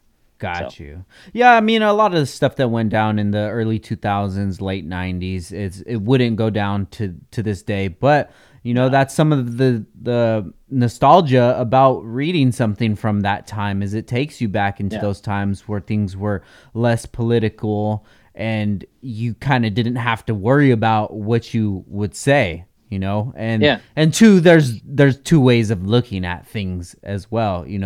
It's a very good progression of the way that we've changed things, because most police officers aren't like the pig character. They're just, and most of them that I've ever met, that they're just regular guys, and this is what their job is, and this is what they do. And how I look at it is, look, their job is to catch me, and my job is to not get caught. So if I get caught, it's my fault. They're doing their job better than I'm doing my job, but I don't think you'll get any hate mail or anything like that, especially not in our demographic. Yeah, and if anybody's listening right now, just nothing in Max Boost is meant to be insulting. It's comedy. No, I don't action comedy would be the genre.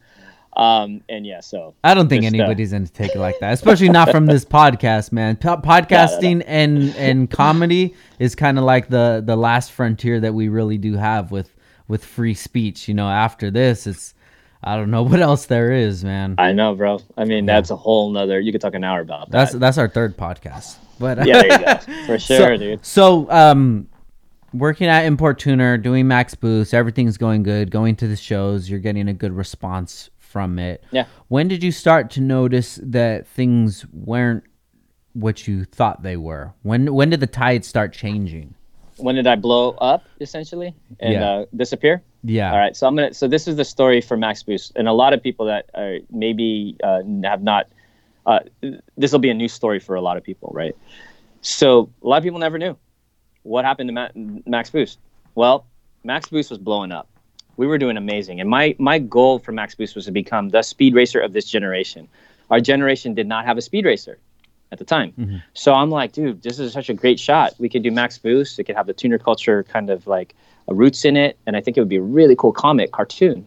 And so I was going in that direction. And guess what? Oh my God, man, things were working out. Mm-hmm. We ended up landing a toy. I got a really great agency working on the project out in LA.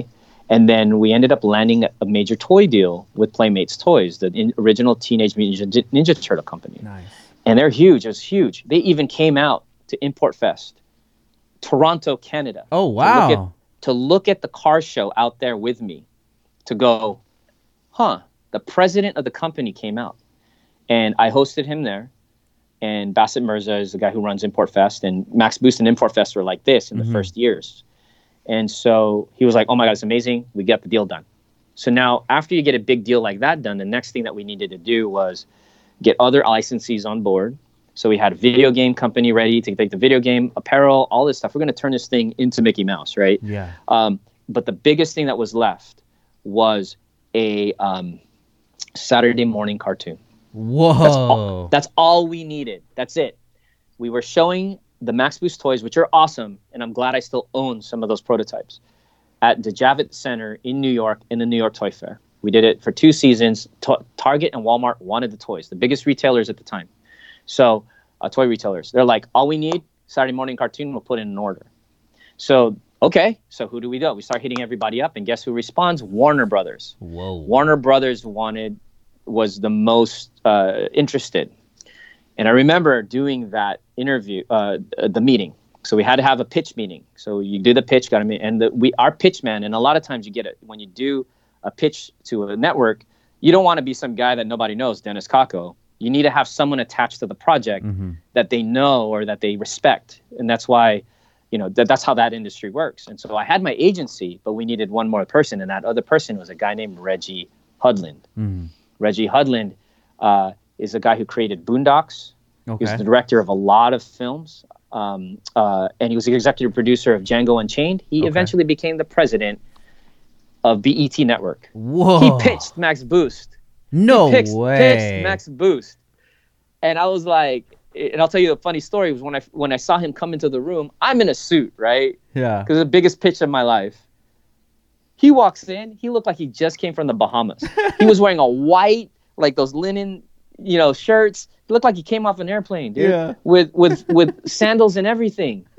I looked at my agent, I'm like, you sure? And he's like, dude, he's got it. Don't worry. Anyways, he did. He knocked it out of the park. Basically called an in-room buy. The next day, my agent calls me and goes, they're in. I'm like, whoa. Oh, whoa. Now, all the licensees are excited. We got all these big companies ready for Max Boosted launch. Get this one deal done, right? And so went through all the contracts. My contract was amazing, dude. I was freaking retired. Like I was able to keep a lot of rights and merchandising percentages and all these things. Like the whole businessy side of it was handled. And so I was ready to go 1 week before that deal was signed. 2 years in the making of this whole entire thing, hustle. Like it was everyday hustle for 2 years. 1 week before the deal got signed, the guy on the inside of Warner Brothers, John Hardman, got fired out of nowhere. Whoa. And with that, my deal was done. The lady that replaced her wanted to swipe the slate clean and start brand new, and I lost all of it. By the time I got to that point, I spent, honestly, about close to $200,000 in cash to get to that point. I invested all my earnings, everything that I was making, all my profits into trying to get Max Boost to become a show. And it was gone like that. God. It was gone. And I was like, it's not as easy as go to another, we did. We went to another network. I literally had a meeting with Cartoon Network in the Marriott in San Diego in the cafe. Like they came out to see me in a cafe. Like, and they're like, I don't get it. We don't get it. We didn't really get it. They didn't really understand it.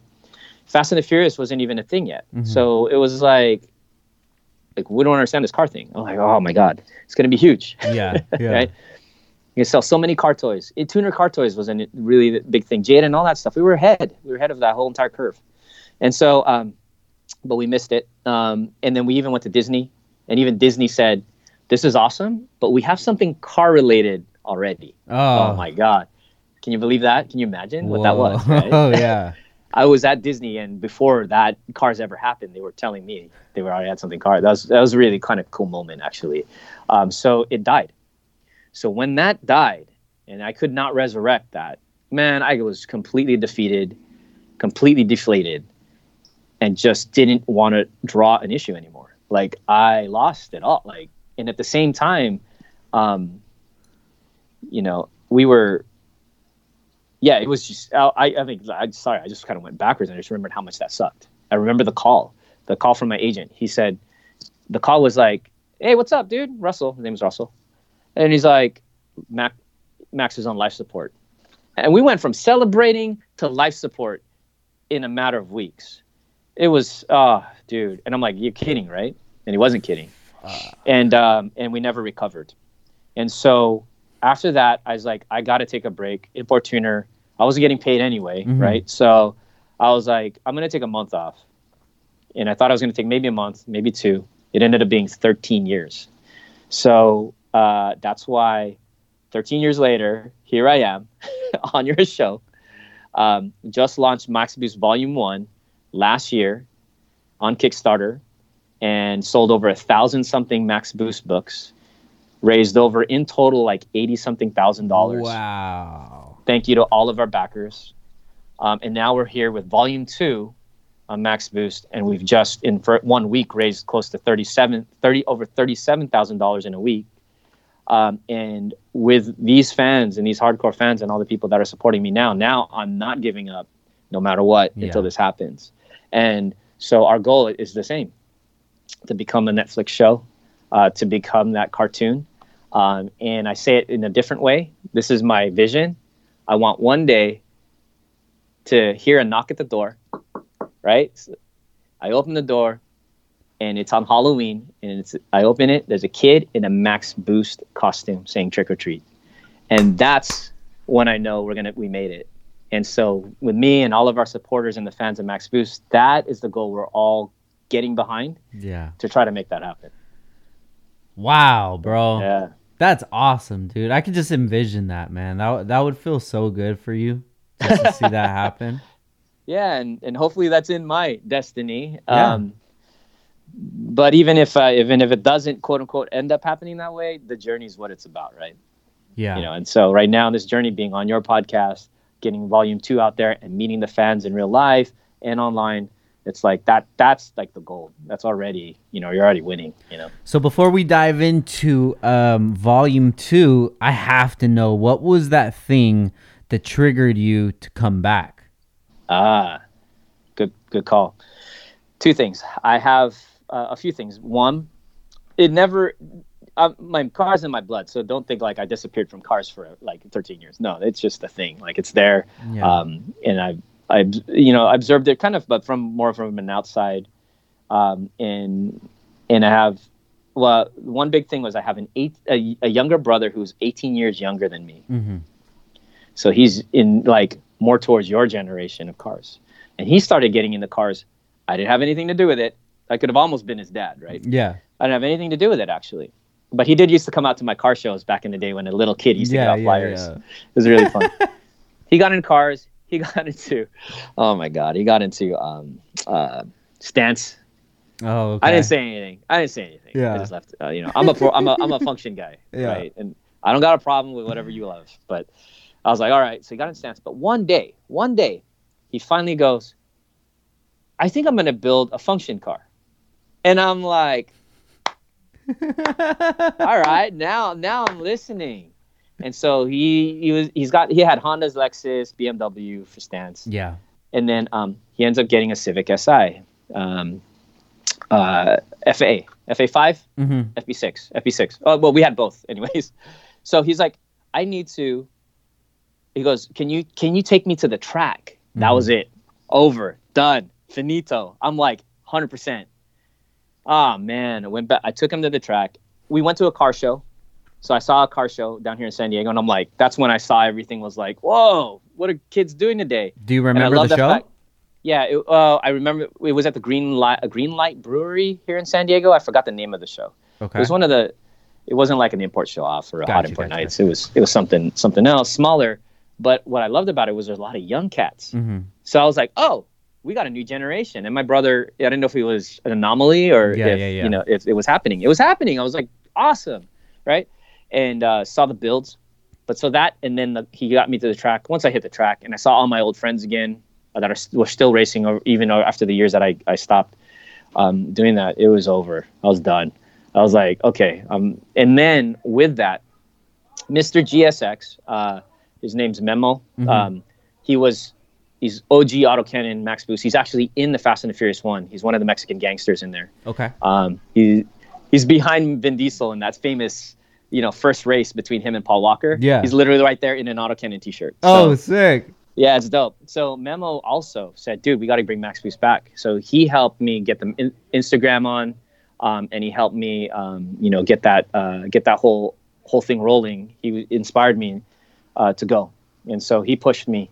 And he was very much a pivotal part of getting Max Boost up. So so check him out, Mr. GSX, on Instagram. But so him, and then the third part was I think just being at the racetrack again, like I said, with my friends, Sam Rothschild, who was a part of my original crew. He let me drive his the championship-winning CRX that he had, and got in a real race car again, and it was like. And it was over. And then all my friends, all my family, like everybody's like, bring it back. But the biggest, I think, at the end of the day was the fact that fans were still there. Mm-hmm. And they're like, yes, bring it back. On Instagram, you could see it like, oh my God, I haven't seen this in years. And people were flipping out. Yeah. And I love that. And I was like, dude, I got to bring it back. And, and I knew I quit before, and it was unfinished business. Yeah. totally unfinished business. And now I'm so deep in it. It's like the flip opposite. I'm deeper in it than I've ever been now, you know. Now, since you've come back, have you met a lot of new people that have come up in the industry when you were away? Yeah, I'm not a big networker, so I kind of meet people. Just I really kind of stick to my OG crew of all the original guys from back in the the OGs know. I don't know, a lot of the guys, the OGs, props like to like Eddie over at Titan 7, right? Yeah, like all those guys, all the guys at Gritty. Yeah, Phil, Kenji. Yeah. Just Mike Farrar from D Sport, day one, right? And then Mike Kojima, Moto IQ. Those are my the crew and those guys I hung out with. I've met some new people, obviously, like you, Honda Pro Jason, the guys over, here in San Diego, buddies over, like Mickey Andrade. He's at Throttle, but he's an OG. And then we used to street race in the same places. But yeah. So most of the people, I'm not very. What do you say? I love meeting fans. Like I'm like when I'm signing at like the Falken booth at Formula Drift, that's awesome. But again, Nick's OG, Rich Lange used to work for me, who's over at Falken. Like all these guys, there's a lot of OGs. So, but I have met some of the new cats. But for the most part, I'm hanging out with the OGs. Not saying. I hope that doesn't sound bad. No, dude, it's great to see the OGs still in the community, still doing it. Such as like Kenji from Grady, he's building his car and he's still into it. These are guys that I look up to, and it shows me that there's still a lane that, like, I'm in my mid-30s now, and if you would have asked me when I first started Downstar, what are you gonna do when you get in your mid-30s? Oh, I don't know. Now I'm looking towards like guys like Kenji, if they can do it, and like yourself, if you could still keep doing your hobby and what you love and making a career out of it, man, this is where I want to be, and this is where I'm gonna stay at. Yeah, your truth, your passion, timeless. Yeah, it's always timeless. Definitely, man. So when this book here came out, volume 1, you started a Kickstarter for it. So how did that work out? Obviously, the book's printed, but did you expect the response that you were gonna get with it? Oh man, I wasn't sure, dude, because it was like, honestly, Kickstarter for comic books generally, it ranges like how much you raise is about $2,000 to $7,000. Gotcha. That's not a lot of money to try to print a big book like that. That thing's collectible with a sleeve, with a book cover, like all of that stuff, signed, autographed, numbered, sealed, right? Yeah. And I wanted to do it. If I was going to do it, I was going to do it good. And so, and I wasn't sure. So when we first launched, I felt like, oh man, I don't know if it's even going to hit like 10, 15 grand, like on that first day. But it didn't matter because I was like, I'm going to make this live no matter what. And luckily, all the fans rallied and he started to reach more people. And we ended up hitting like $40,000 in the Kickstarter. Wow. And that's great. Like that makes it happen, right? And so in a month, you get $40,000 in a month. I mean, you're basically doing $1,000 plus a day. Yeah. That's legit. That's great. And so, I wasn't sure. And so when you put your butt out there like that, you don't know if it's going to get kicked or what. And so luckily we were able to produce it. And man, when I saw those things getting printed, and just sharing with the fans that moment of going, here's the book. It's crazy. Like it's a real thing, man. Like I love that. I'm a creator. I love creation, and I love anybody out there that wants to create their own thing, man. It's a beautiful thing when you come up with something and an idea and it actually is executed.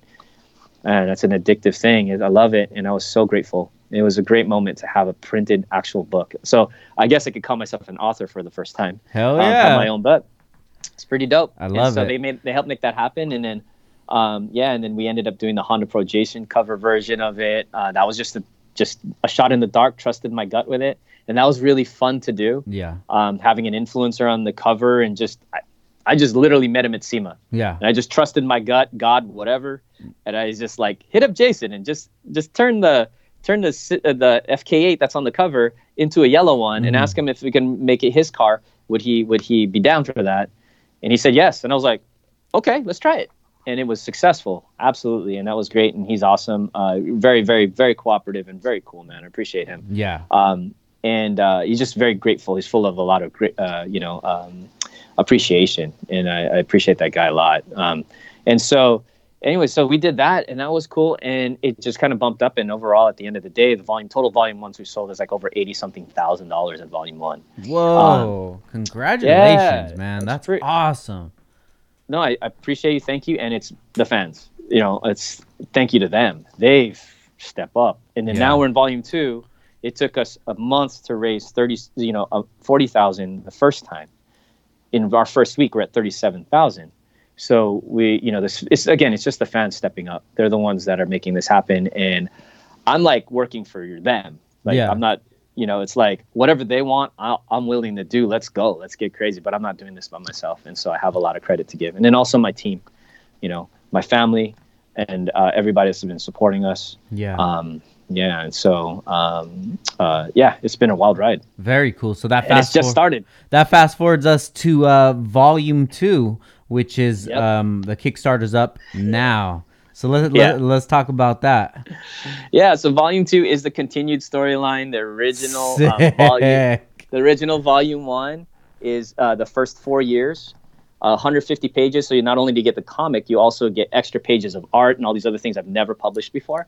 So this is volume 2, and it matches perfectly with volume 1. So when you put it in your bookcase or whatever, it'll line right up. Let's see it. Yeah, exactly. And that book sleeve, it's gonna be right there, just like that. Okay, perfect. Yeah, it'll line up exactly. Ooh. So it perfectly matches. So if you bought volume 1, you definitely want volume 2. But there's a second half, and between that book and this book, you're gonna get everything. So that's all the old classic Import Tuner issues, 100%. So you want to get caught up with Max Boost, get both of these, and you can get those right now at maxboost.com on the Kickstarter, right? And so, and then this story is just basically, continued story. And then in here, I think I mentioned earlier, there's some other new behind-the-scenes stuff in here, the original pages, the original artwork that I've submitted that got rejected by Turbo Magazine, some other photos, fan stuff in here. We're going to have some fan art stuff. Really just wanting to have fun and do some fan service. And it's going to be the green cover version. And last time we did a different cover, we did cover versions, was really fun. And so in this time, we're going to do this version, which is what I'm calling the official cover with Max and the team. And then we're doing something called an influencer and friends cover, which, you have been invited to be on. So, so it's a very hand-selected people. I'm doing a cover where I'm going to draw all the influencers, and a car with them, and we're going to kind of do this mashup on the cover. Yeah, and it's going to be limited, sold only in the Kickstarter. That's the only way you're going to get it. I'm saying that now until everybody and their mom's going to want one. Probably, you never know. So Frank's going to be on there with his car. Hell yeah! Right. And we're going to get him all mixed up. So people that are on the cover right now are going to be Dayo Ishihara. We've got Matt Field, both Falcon Pro drivers so far. We got Mickey Andrade, who was actually on your show. And he's going to have Courtney Day in his car with him, right? So a lot of people know Courtney Day, his fiance, in his Bad Apple RX-7. We got Honda Pro Jason. He's back on board. We've got the Big Mike and his Lude. And then we've got, obviously, Frank. We're going to have you and... any car you want, your McLaren. We'll keep that one in the garage. Exactly, right? The hatch, or whatever you want. And we're gonna do this fun thing, and then I'm gonna draw these characters, your caricature, your car. I'm gonna do that. I'm gonna film it, so you can either share it if you want to, but I'm gonna share it with my audience as well, so they can watch me do the live streams. I might draw them live online so people can see it. I think it'd be super fun, man. Hell yeah. So either do it live stream or just videotape it at least so you can share it with people so you can see how we draw it. So can you imagine you're going to be a cartoon character soon, dude? Dude, I'm stoked, bro. Yeah. That's an honor, man. Thank you so much. I really, really appreciate that. Yeah, and I'm doing that. One of the reasons I'm doing that because you're one of the few guys, right? That's one. I'm honored to be on your show and be and to recognize like what I've done enough to be sitting well, I'm not sitting in your studio, but sitting in your studio today. I think it's a great honor. Thank you. But two is like we need people like you that you're what I love about you is just, again, these podcasts and dropping knowledge and giving our culture this level of depth in the conversation, right? Yeah. And really like being able to, I can't talk, like what other place can I even really talk about kind of my story, right? So that is needed both for the new and the older generation that has been in this culture to help support the culture. And then two, what I really love about you, man, is the fact that you actually have your own business and you're entrepreneurial and you're hustling. You can speak from a different place where you have actually literally, you're someone that people should look up to and understand. Like, you took your passion and you made that work so that it is your work, and just that, like I said, that's one of my things. That's why I think I live, is to support people, to let them know what you love to do can be what you do. And that's important. So I thank you, and I'm appreciative of you having me on the show. And that's one of the reasons why I want to get on my cover. So, dude, that means so much to me. Thank you, bro. I really, really appreciate that. You're welcome.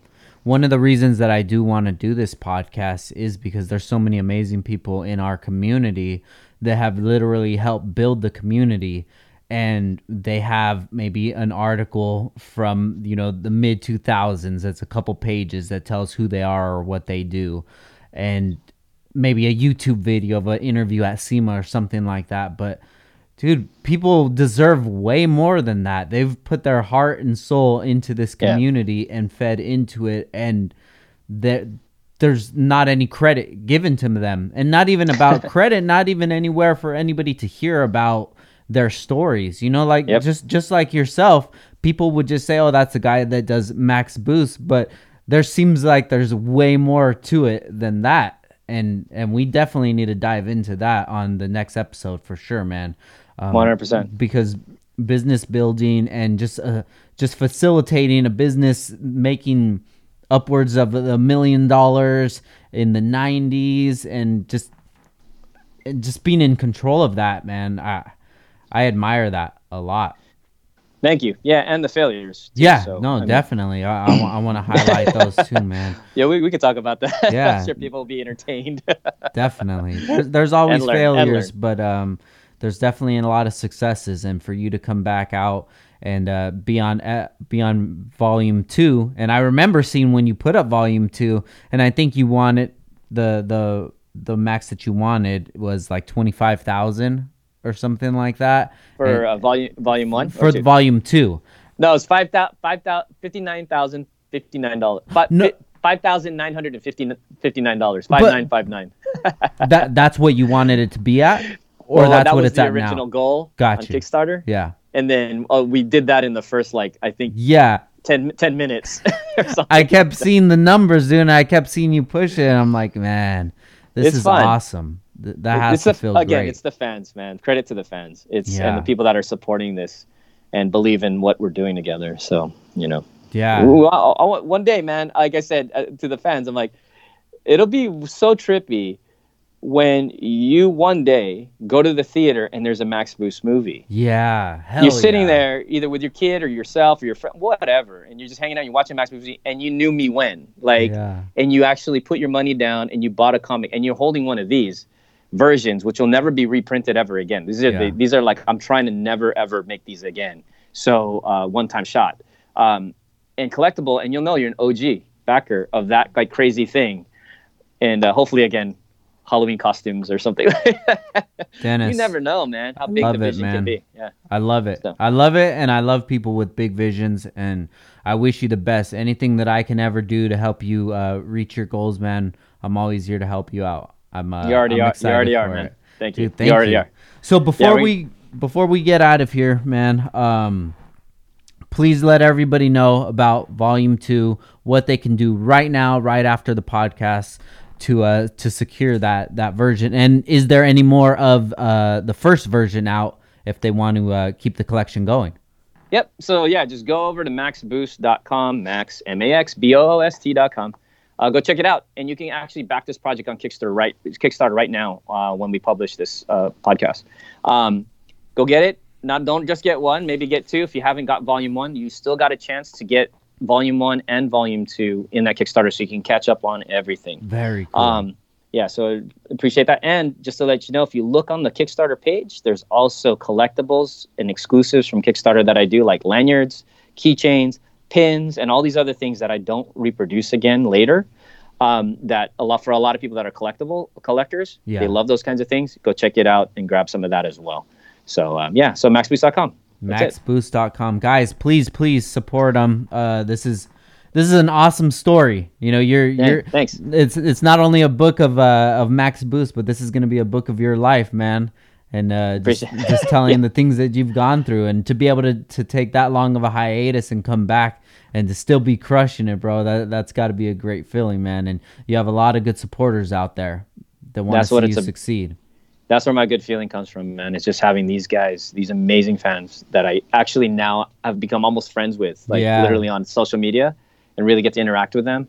Man, it's really cool, man. And it's a blessing. It really is. I love it. So if they want to interact with you on social media, where can they find you at? Well, our Instagram is probably our most prominent right now. Max Boost Comic, right? Max Boost Comic. Go check us out there. Okay, and then I have something just to let people know that really want to dive in a little bit more. We actually do a Max Boost private Facebook group. Cool. So, yeah, in there, like I'm literally in there personally, and we get to have better conversation in there because it's private, right? Yeah. And we get to talk stuff, and I announce stuff in there and whatnot. So anybody that's really down for Max Boost, that's listening, go over there. Everyone's invited. We just keep it private to keep it private. So Max Boost private group on Facebook is a great way to hang out with the crew. Gotcha, man. And other fans, yeah. Cool. Guys, please check out maxboost.com. Support Volume 2. I'm excited for it. I really appreciate you putting me in it and me being part of it, dude. I'm super excited. Right on, man. Dennis, thank you for your time, bro. I really appreciate this conversation. You're welcome, and thank you for doing what you do, man. Thank you. Thank you for recognizing, man. There's a lot of hard work doing this, and 130 something shows? No, this is 162 right here. 60 something? Yeah, sorry. 160 something? 162 2 a week, man. And I love it. I love hearing all these stories. That's what the D on your head on your hat is. Dedication, bro. Dedication, yeah. I try, man. So big shout out to you, bro. I really appreciate you being on the show. And big shout out to our supporters, Heel Toe Automotive. Make sure you guys check them out on Instagram at Heel Toe Automotive, or their website, heeltoeauto.com. Parts Realtor, you could go there and you could buy pretty much any of the brands that are supported in the Honda community. Been around since 2002. You might even know the guy from back in the day, Marcus. Great guy. We just had him on the podcast. You guys check that one out. But Dennis, thank you for your time, man. And I'm gonna read this whole book tonight, and I'm probably gonna draw too, because I like drawing. So I'm gonna pick one of these characters. You got talent. So I'm trying, man. I'm gonna take this home tonight. I'm gonna draw one of the characters, and I'll send it to you. We should do this. You got to do it, and it will publish it in volume 2. Oh, dude. Bro, let's do it. I'm down. I want a Frank Downstar original Max Boost. Oh shit.